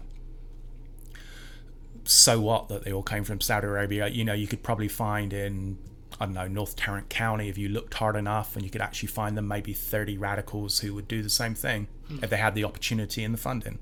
Right. So you can't point at a country and say, oh yeah, everybody from Saudi Arabia is a terrorist, everybody in Iran is, a terrorist, and they all hate America and want to nuke it. You can't say the thing about, people in China, because outside of the CCP, we don't know what the average Chinese person thinks about the West. We're taught that 2 billion people hate us, and so we need to be very scared of China. But it might be the furthest thing from the truth. At the moment, it seems like there's more people in America who hate America than voices coming from China. Yeah. So, I think it's a very difficult thing. Free speech, it seems to only work one way, and that works in the way whoever's steering the ship. You can encourage people to drive towards the destination you're already going to. Yeah. But if you have any, let's try sailing over there, they quickly quell and shut down that dissenting voice. So you've just got to enjoy the trip. And when you get to the destination, where you can walk to that place you wanted to go to, because we're not taking you there. And I think, I don't know what's going to make it any better. It's either got to get to such an extreme that almost everybody rejects it, or we're going to split and just go two completely separate ways, because I can guarantee you, if you sat somebody down the other side of the table from, perhaps upstate New York or Northern California, they'd have perhaps more in common with us than, say, somebody who lives in South Dallas in terms of their political views. But equally, you can take somebody from, Southern California, and we may have nothing in common whatsoever in terms of political views, but personal interests, everything else, we might be dead on. And so I think you have to learn not to talk about specific things or realize what the hot potatoes are, because if you put people's back hairs up immediately, you never get anywhere. And so that's why I say I try to take people how they come, how they treat me, how I see them treat other people. And if that's fine, I don't really care who they support politically, who they support athletically. I'm going to try and find the things which we have in common. And unless you're going out murdering old people at 3:00 in the morning or doing something abhorrent, then I'm not. I don't think there's a good reason to not give everybody a fair shot. Yeah, it's interesting you said that, and I guess we probably have a lot more in common with the rural farmer who is, whose livelihood comes from the Yellow River in China, who doesn't care about any of these things that we care about. And even if you take a metric like Christianity, that there's more Christians in China number-wise, not population and not percentage, but just number, but raw numbers. There's more Christians in China than there are in the United States. And you think so how do we have this idea that, China are the bad guys, or China, or maybe you think, China's great because you like the way that they run things politically, but I think if we, instead of just assuming everybody is there, we saw this in the election. We saw people didn't understand why Latinos specifically. I'm married to a Latina woman, and they didn't understand, why did more Latinos vote for President Trump this time than they did the first time? But it's because there's this deep misunderstanding of the culture, and you think, all Latinos think blank, but you really break them down. They're family people. They're more family oriented. They're more religious. They're more all of these things that you would typically go, that's what a white evangelical does. And the idea that you have of white evangelical actually probably matches up closer with a Latino person who you've never met before than the white evangelicals that you seemingly think are the big bad guys now of culture. Now I have a lot of Hispanic friends I've made through, coaching soccer and, just general social circles. And the majority of them would identify conservatively, certainly on the fiscal level, because they want to build a stable, home, and they want to feel like, if I put in the hard work, I want to be rewarded for that hard work, and forget the type of work I do, because I know there's always a stereotype, of Hispanics, it's landscape gardening or, whatever form of manual labor, as if it's like some pariah of a profession. And it's, as we first started talking about, those people are just as important as, you know, the lab technicians or anybody else, because again, society wouldn't function. It wouldn't function in the same way. And I hate the accusation from various people on the right that the more people we let in, we're going to have, you know, less jobs for Americans. It's like, you know what?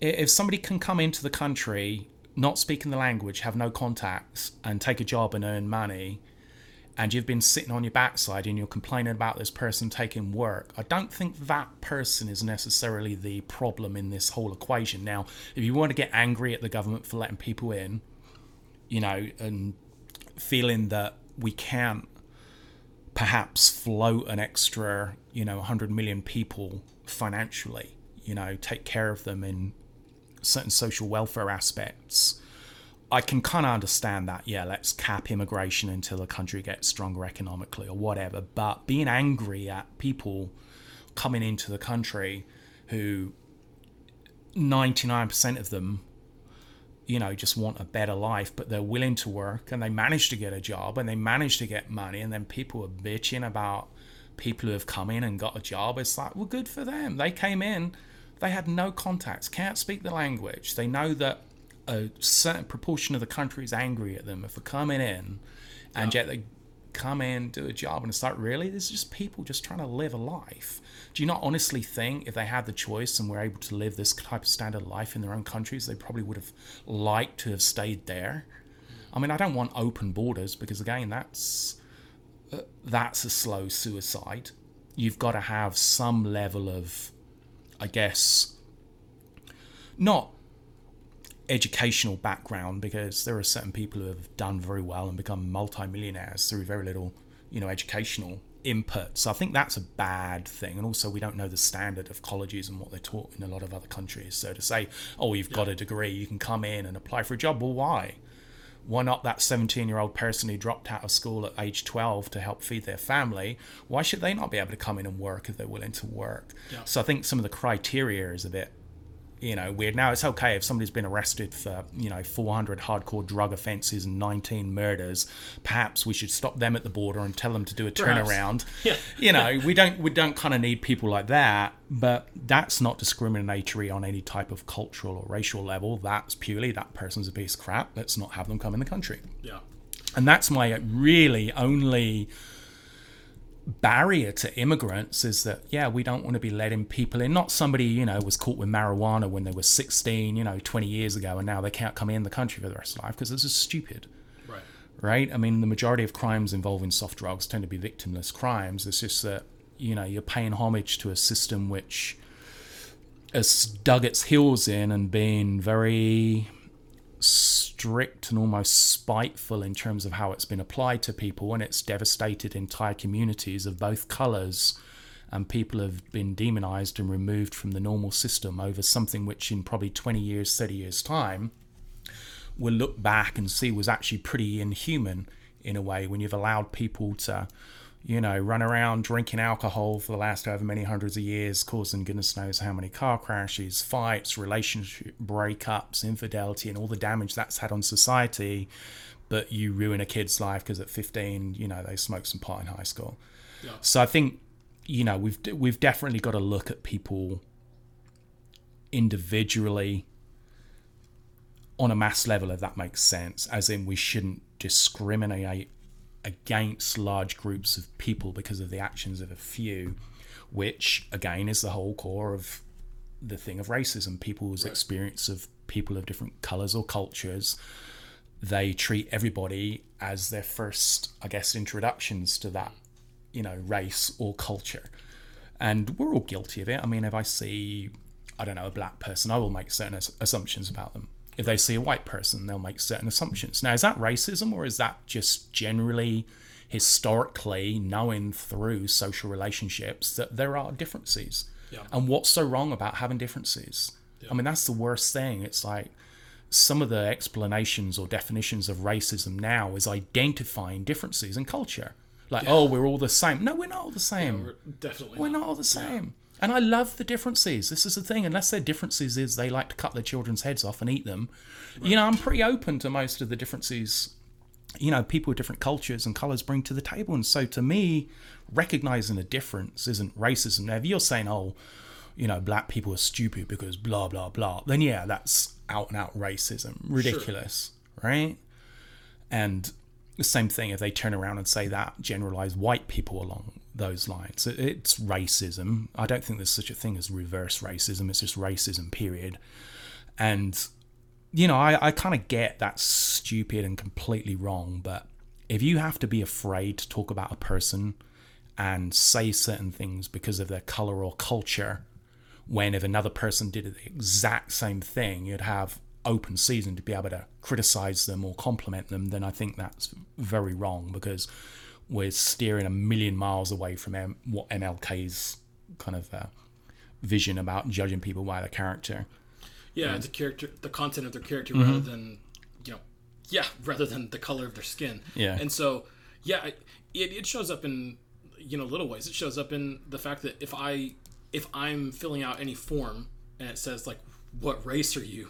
I mean, it's been so weird. I remember as a kid going, well, do I put white? Because, like, some forms will have Arab underneath white, but it's like you and my dad, they consider the same race, right? Which my dad is a dark-skinned Arab who has grown up in a very different culture than British culture. Sure. And it's like, how do those fit together? Or am I Asian because Lebanon is technically in Asia? But are you meaning Asian, or are you meaning Pacific Islander? And so it shows up in, so how do you, that's a very simple, more innocent way to say, well, how, if you're going to sit there and go, well, these people are allowed to be criticized on this basis, but these people are not allowed to be criticized. Yeah. Well, so what do you do then for that? And these issues come up in many different ways. I'm just choosing to use a very innocent one to say, so how would somebody label, if you're going to label me a certain race, right? Well, and certain people would call me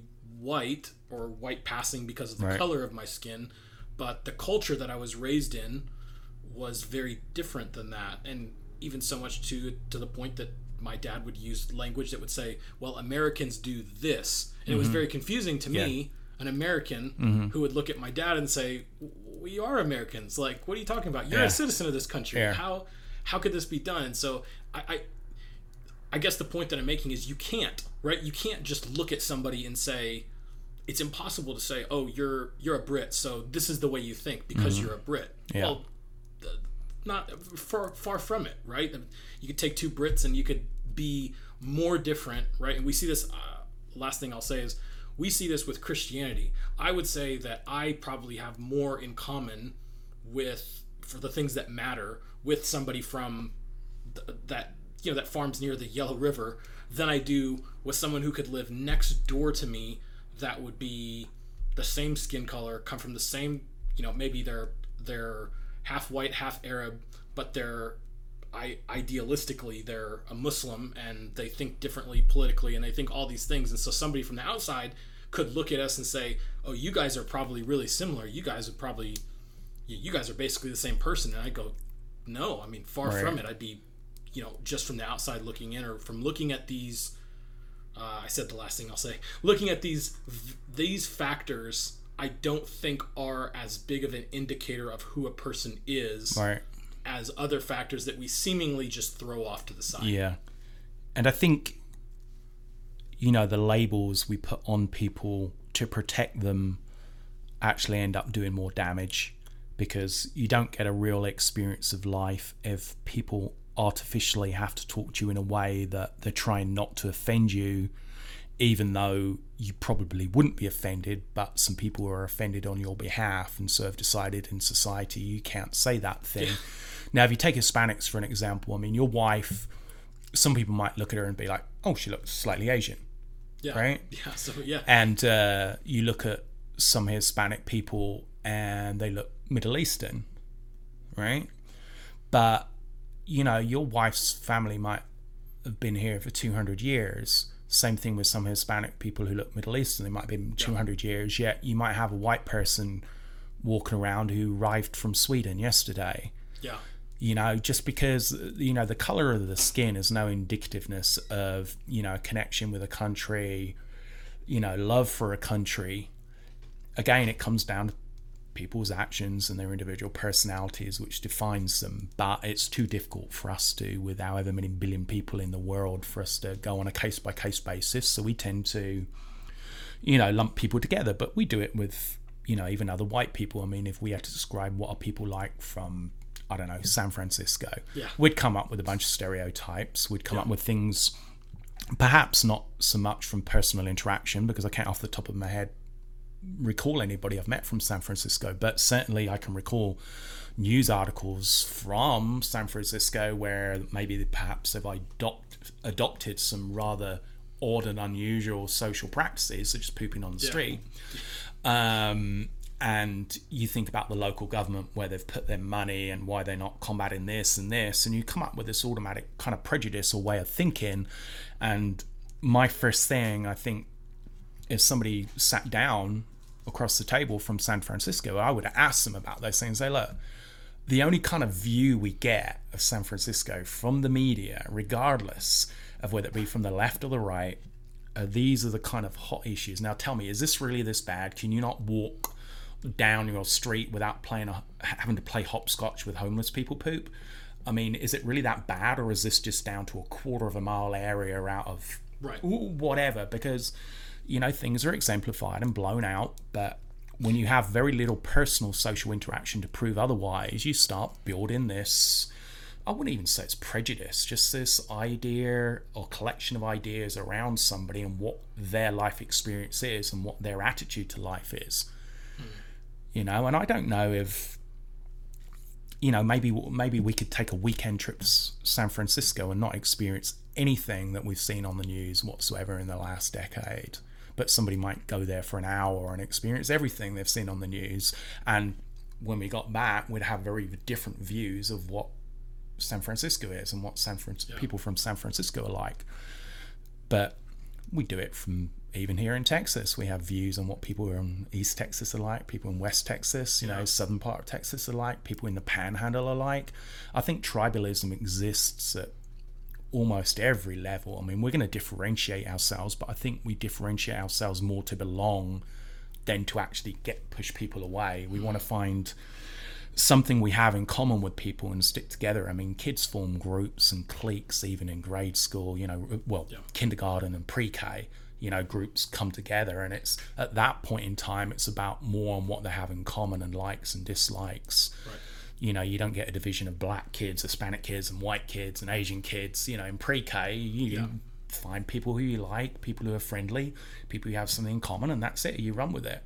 And it's not until, outside influences point out at a later time or date that, well, it's kind of a bit odd you hanging around with that Asian person because, they come from a country which is not traditionally that supportive of, the United States. And did you know that 70 years ago we were actually at war with this country, and and you're supposed to formulate a whole revised opinion of somebody based upon history you were never aware of, which is supposed to affect personal relationships. So now I can't mention this in front of this person in case I offend them. And because I remember, like, in grade school, I mean, with Asian people, if somebody said to you, what does an Asian person look like, you're going to enact stereotypes.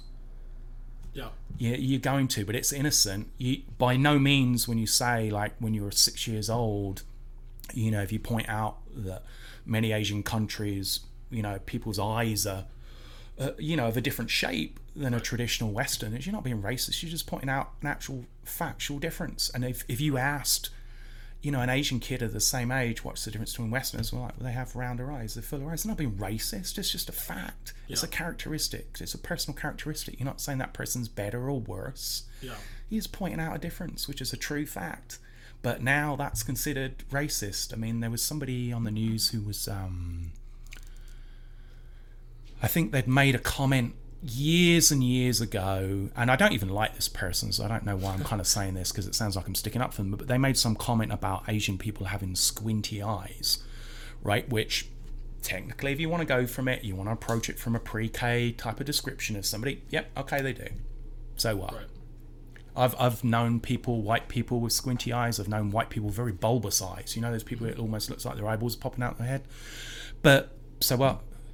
Yeah. It doesn't affect how I feel about that person. It doesn't delimit what I think they're capable of. It doesn't lessen them in my eyes in terms of the role of society, what they can achieve. So to me, that's not racism. It's just me noticing a difference which they themselves notice, I notice. Now, if I treated them differently based upon that, different matter. Sure. You know? But if you start teaching kids, hey, it's wrong to notice differences. You know, Michael's skin's darker than yours, so you need to treat him differently. Yeah. You know, you've got to walk around now apologizing a lot more. If you happen to win something, you've got to give it to Michael, because apparently, you know, there may have been some disparities in the way these things have been handed out in the past, so you've got to suffer for it. And you're bringing up kids with, like I said, you're trying to take away the innocence which, you know, they had at an earlier age, and get them to carry the guilt which other people had the luxury to forego, I think. Yeah. Sorry, that's a long-winded answer. No. I mean, I think that's a good. I think that's a good place to. I think that's a good place to land. Is that, yeah? I mean, I hope. My hope is that in the generation. I mean, we both have young boys. Your son's about to be 8. My son's about to be 2 in a few months, and I hope that the world that we raise them in. I hope that that's not the case. That we can't. How do I say this in a positive? That we are allowed to point out differences and have discussions like this with people who, for whatever reason, certain groups don't want to work together. People want to point fingers and say, "Oh, you're the enemy of this person. You're not supposed to associate with them. You're not supposed to do this, or you're not supposed to ask that question because, for whatever reason, right? Because because their skin color is this color is darker, so they're less, or you know, very, you know, ideas of, oh well, they're the they're the descendants of Cain, Right. all the way to, well, because their skin color is lighter, they have carried a privilege that you will never get. Sure. And so you're going to have to operate in the world in a way that is, and it's like, well, I just hope that those conversations, and so when somebody says something like that, I hope that there is a conversation that's allowed to come up to say, well, why? Or why is it that way? Yeah. Instead of having to put the brakes on it and say, well, I can't really say anything because if I share a very honest opinion about this that maybe doesn't exactly line up with these certain people, now my phrase and my words will get used against me, and I'll lose my job. I'll lose all of this, or I'll lose all these friends because I voted for a certain person, or I didn't vote for a certain person. I hope that we can get to that place. Well, I think a couple of good examples over the last 2 months.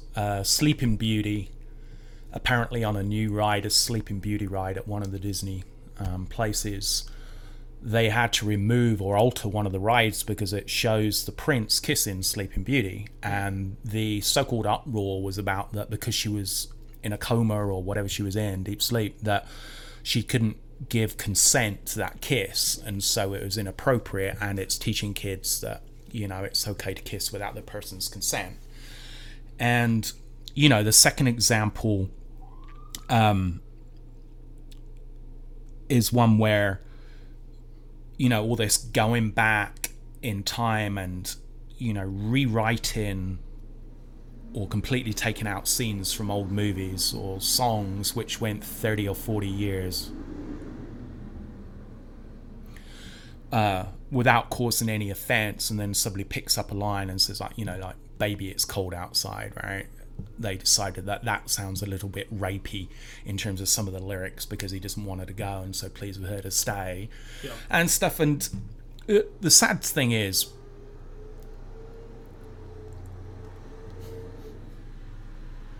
everything wants to come by now all of a sudden.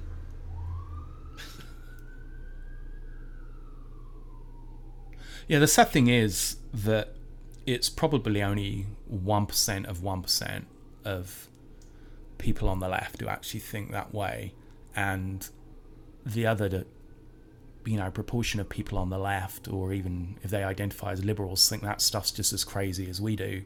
Yeah. But the way it's presented, you then have a large proportion of people on the right who think, well, that must be the attitude of everybody on the left. Yep. But equally, you know, people on the left are being taught that, you know, everybody on the right are all, you know, Capitol building insurrectionists, and we all, you know, hate immigrants, and we're all anti every single vaccination, not just this particular shot, doesn't classify as a vax. I refuse to call it a vax. But again, it's this 1% of 1% of people who, you know, they make the news because it seems so outlandish and so outrageous. But then we formulate this view that, okay, well, that's the opinion of people on the left. They think there are over 200 genders, whereas for all the Democrats I know, none of them think there are 200 genders. Yeah, I agree. You know? Mm-hmm. Yeah. But so again, it'd be easy to label and be like, oh yeah, I don't want to go and, you know, socialize with that person. They're a Democrat, so, you know, they're going to be offended at something I wrote on Twitter, you know, 9 years ago. But truth is, people aren't like that. But I think we're being pushed to view that it is a huge problem and a huge conflict, which is a daily, hourly conflict, where in reality, I mean, how many people have you met day to day, week to week, month to month, who really share any of those extreme views from the left or the right? You know, I wouldn't be able to tell with most people whether they're Democrat or Republican, even after talking to them for 30 minutes, unless I ask them specifically. They don't come out with these radical things of like, we need to overthrow the government, or, you know, we shouldn't tell our dog, you know, good boy, because it's, you know, assigning them a gender and they might feel like they're a female, and by calling them good, the other pet you didn't call good might now have insecurity issues. Yeah, the majority of people don't feel like that. Just because a liberal might have said that, or, you know, some conservative person in East Texas might have said, yeah, well, it's time for an insurrection, we need to overthrow the government, doesn't mean all people on the right share that viewpoint. You've got oddballs in society, and again, even that becomes, oh, well, now you're being offensive to people with mental health. Well, you know what, just tell me what words I can use and I will find a way to make those offensive in some way if you allow me to. Sure.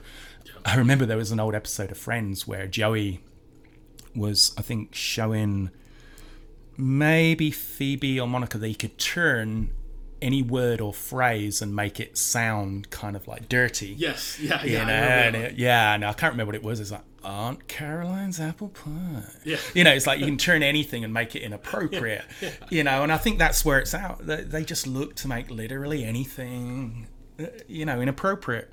Yeah. Yeah.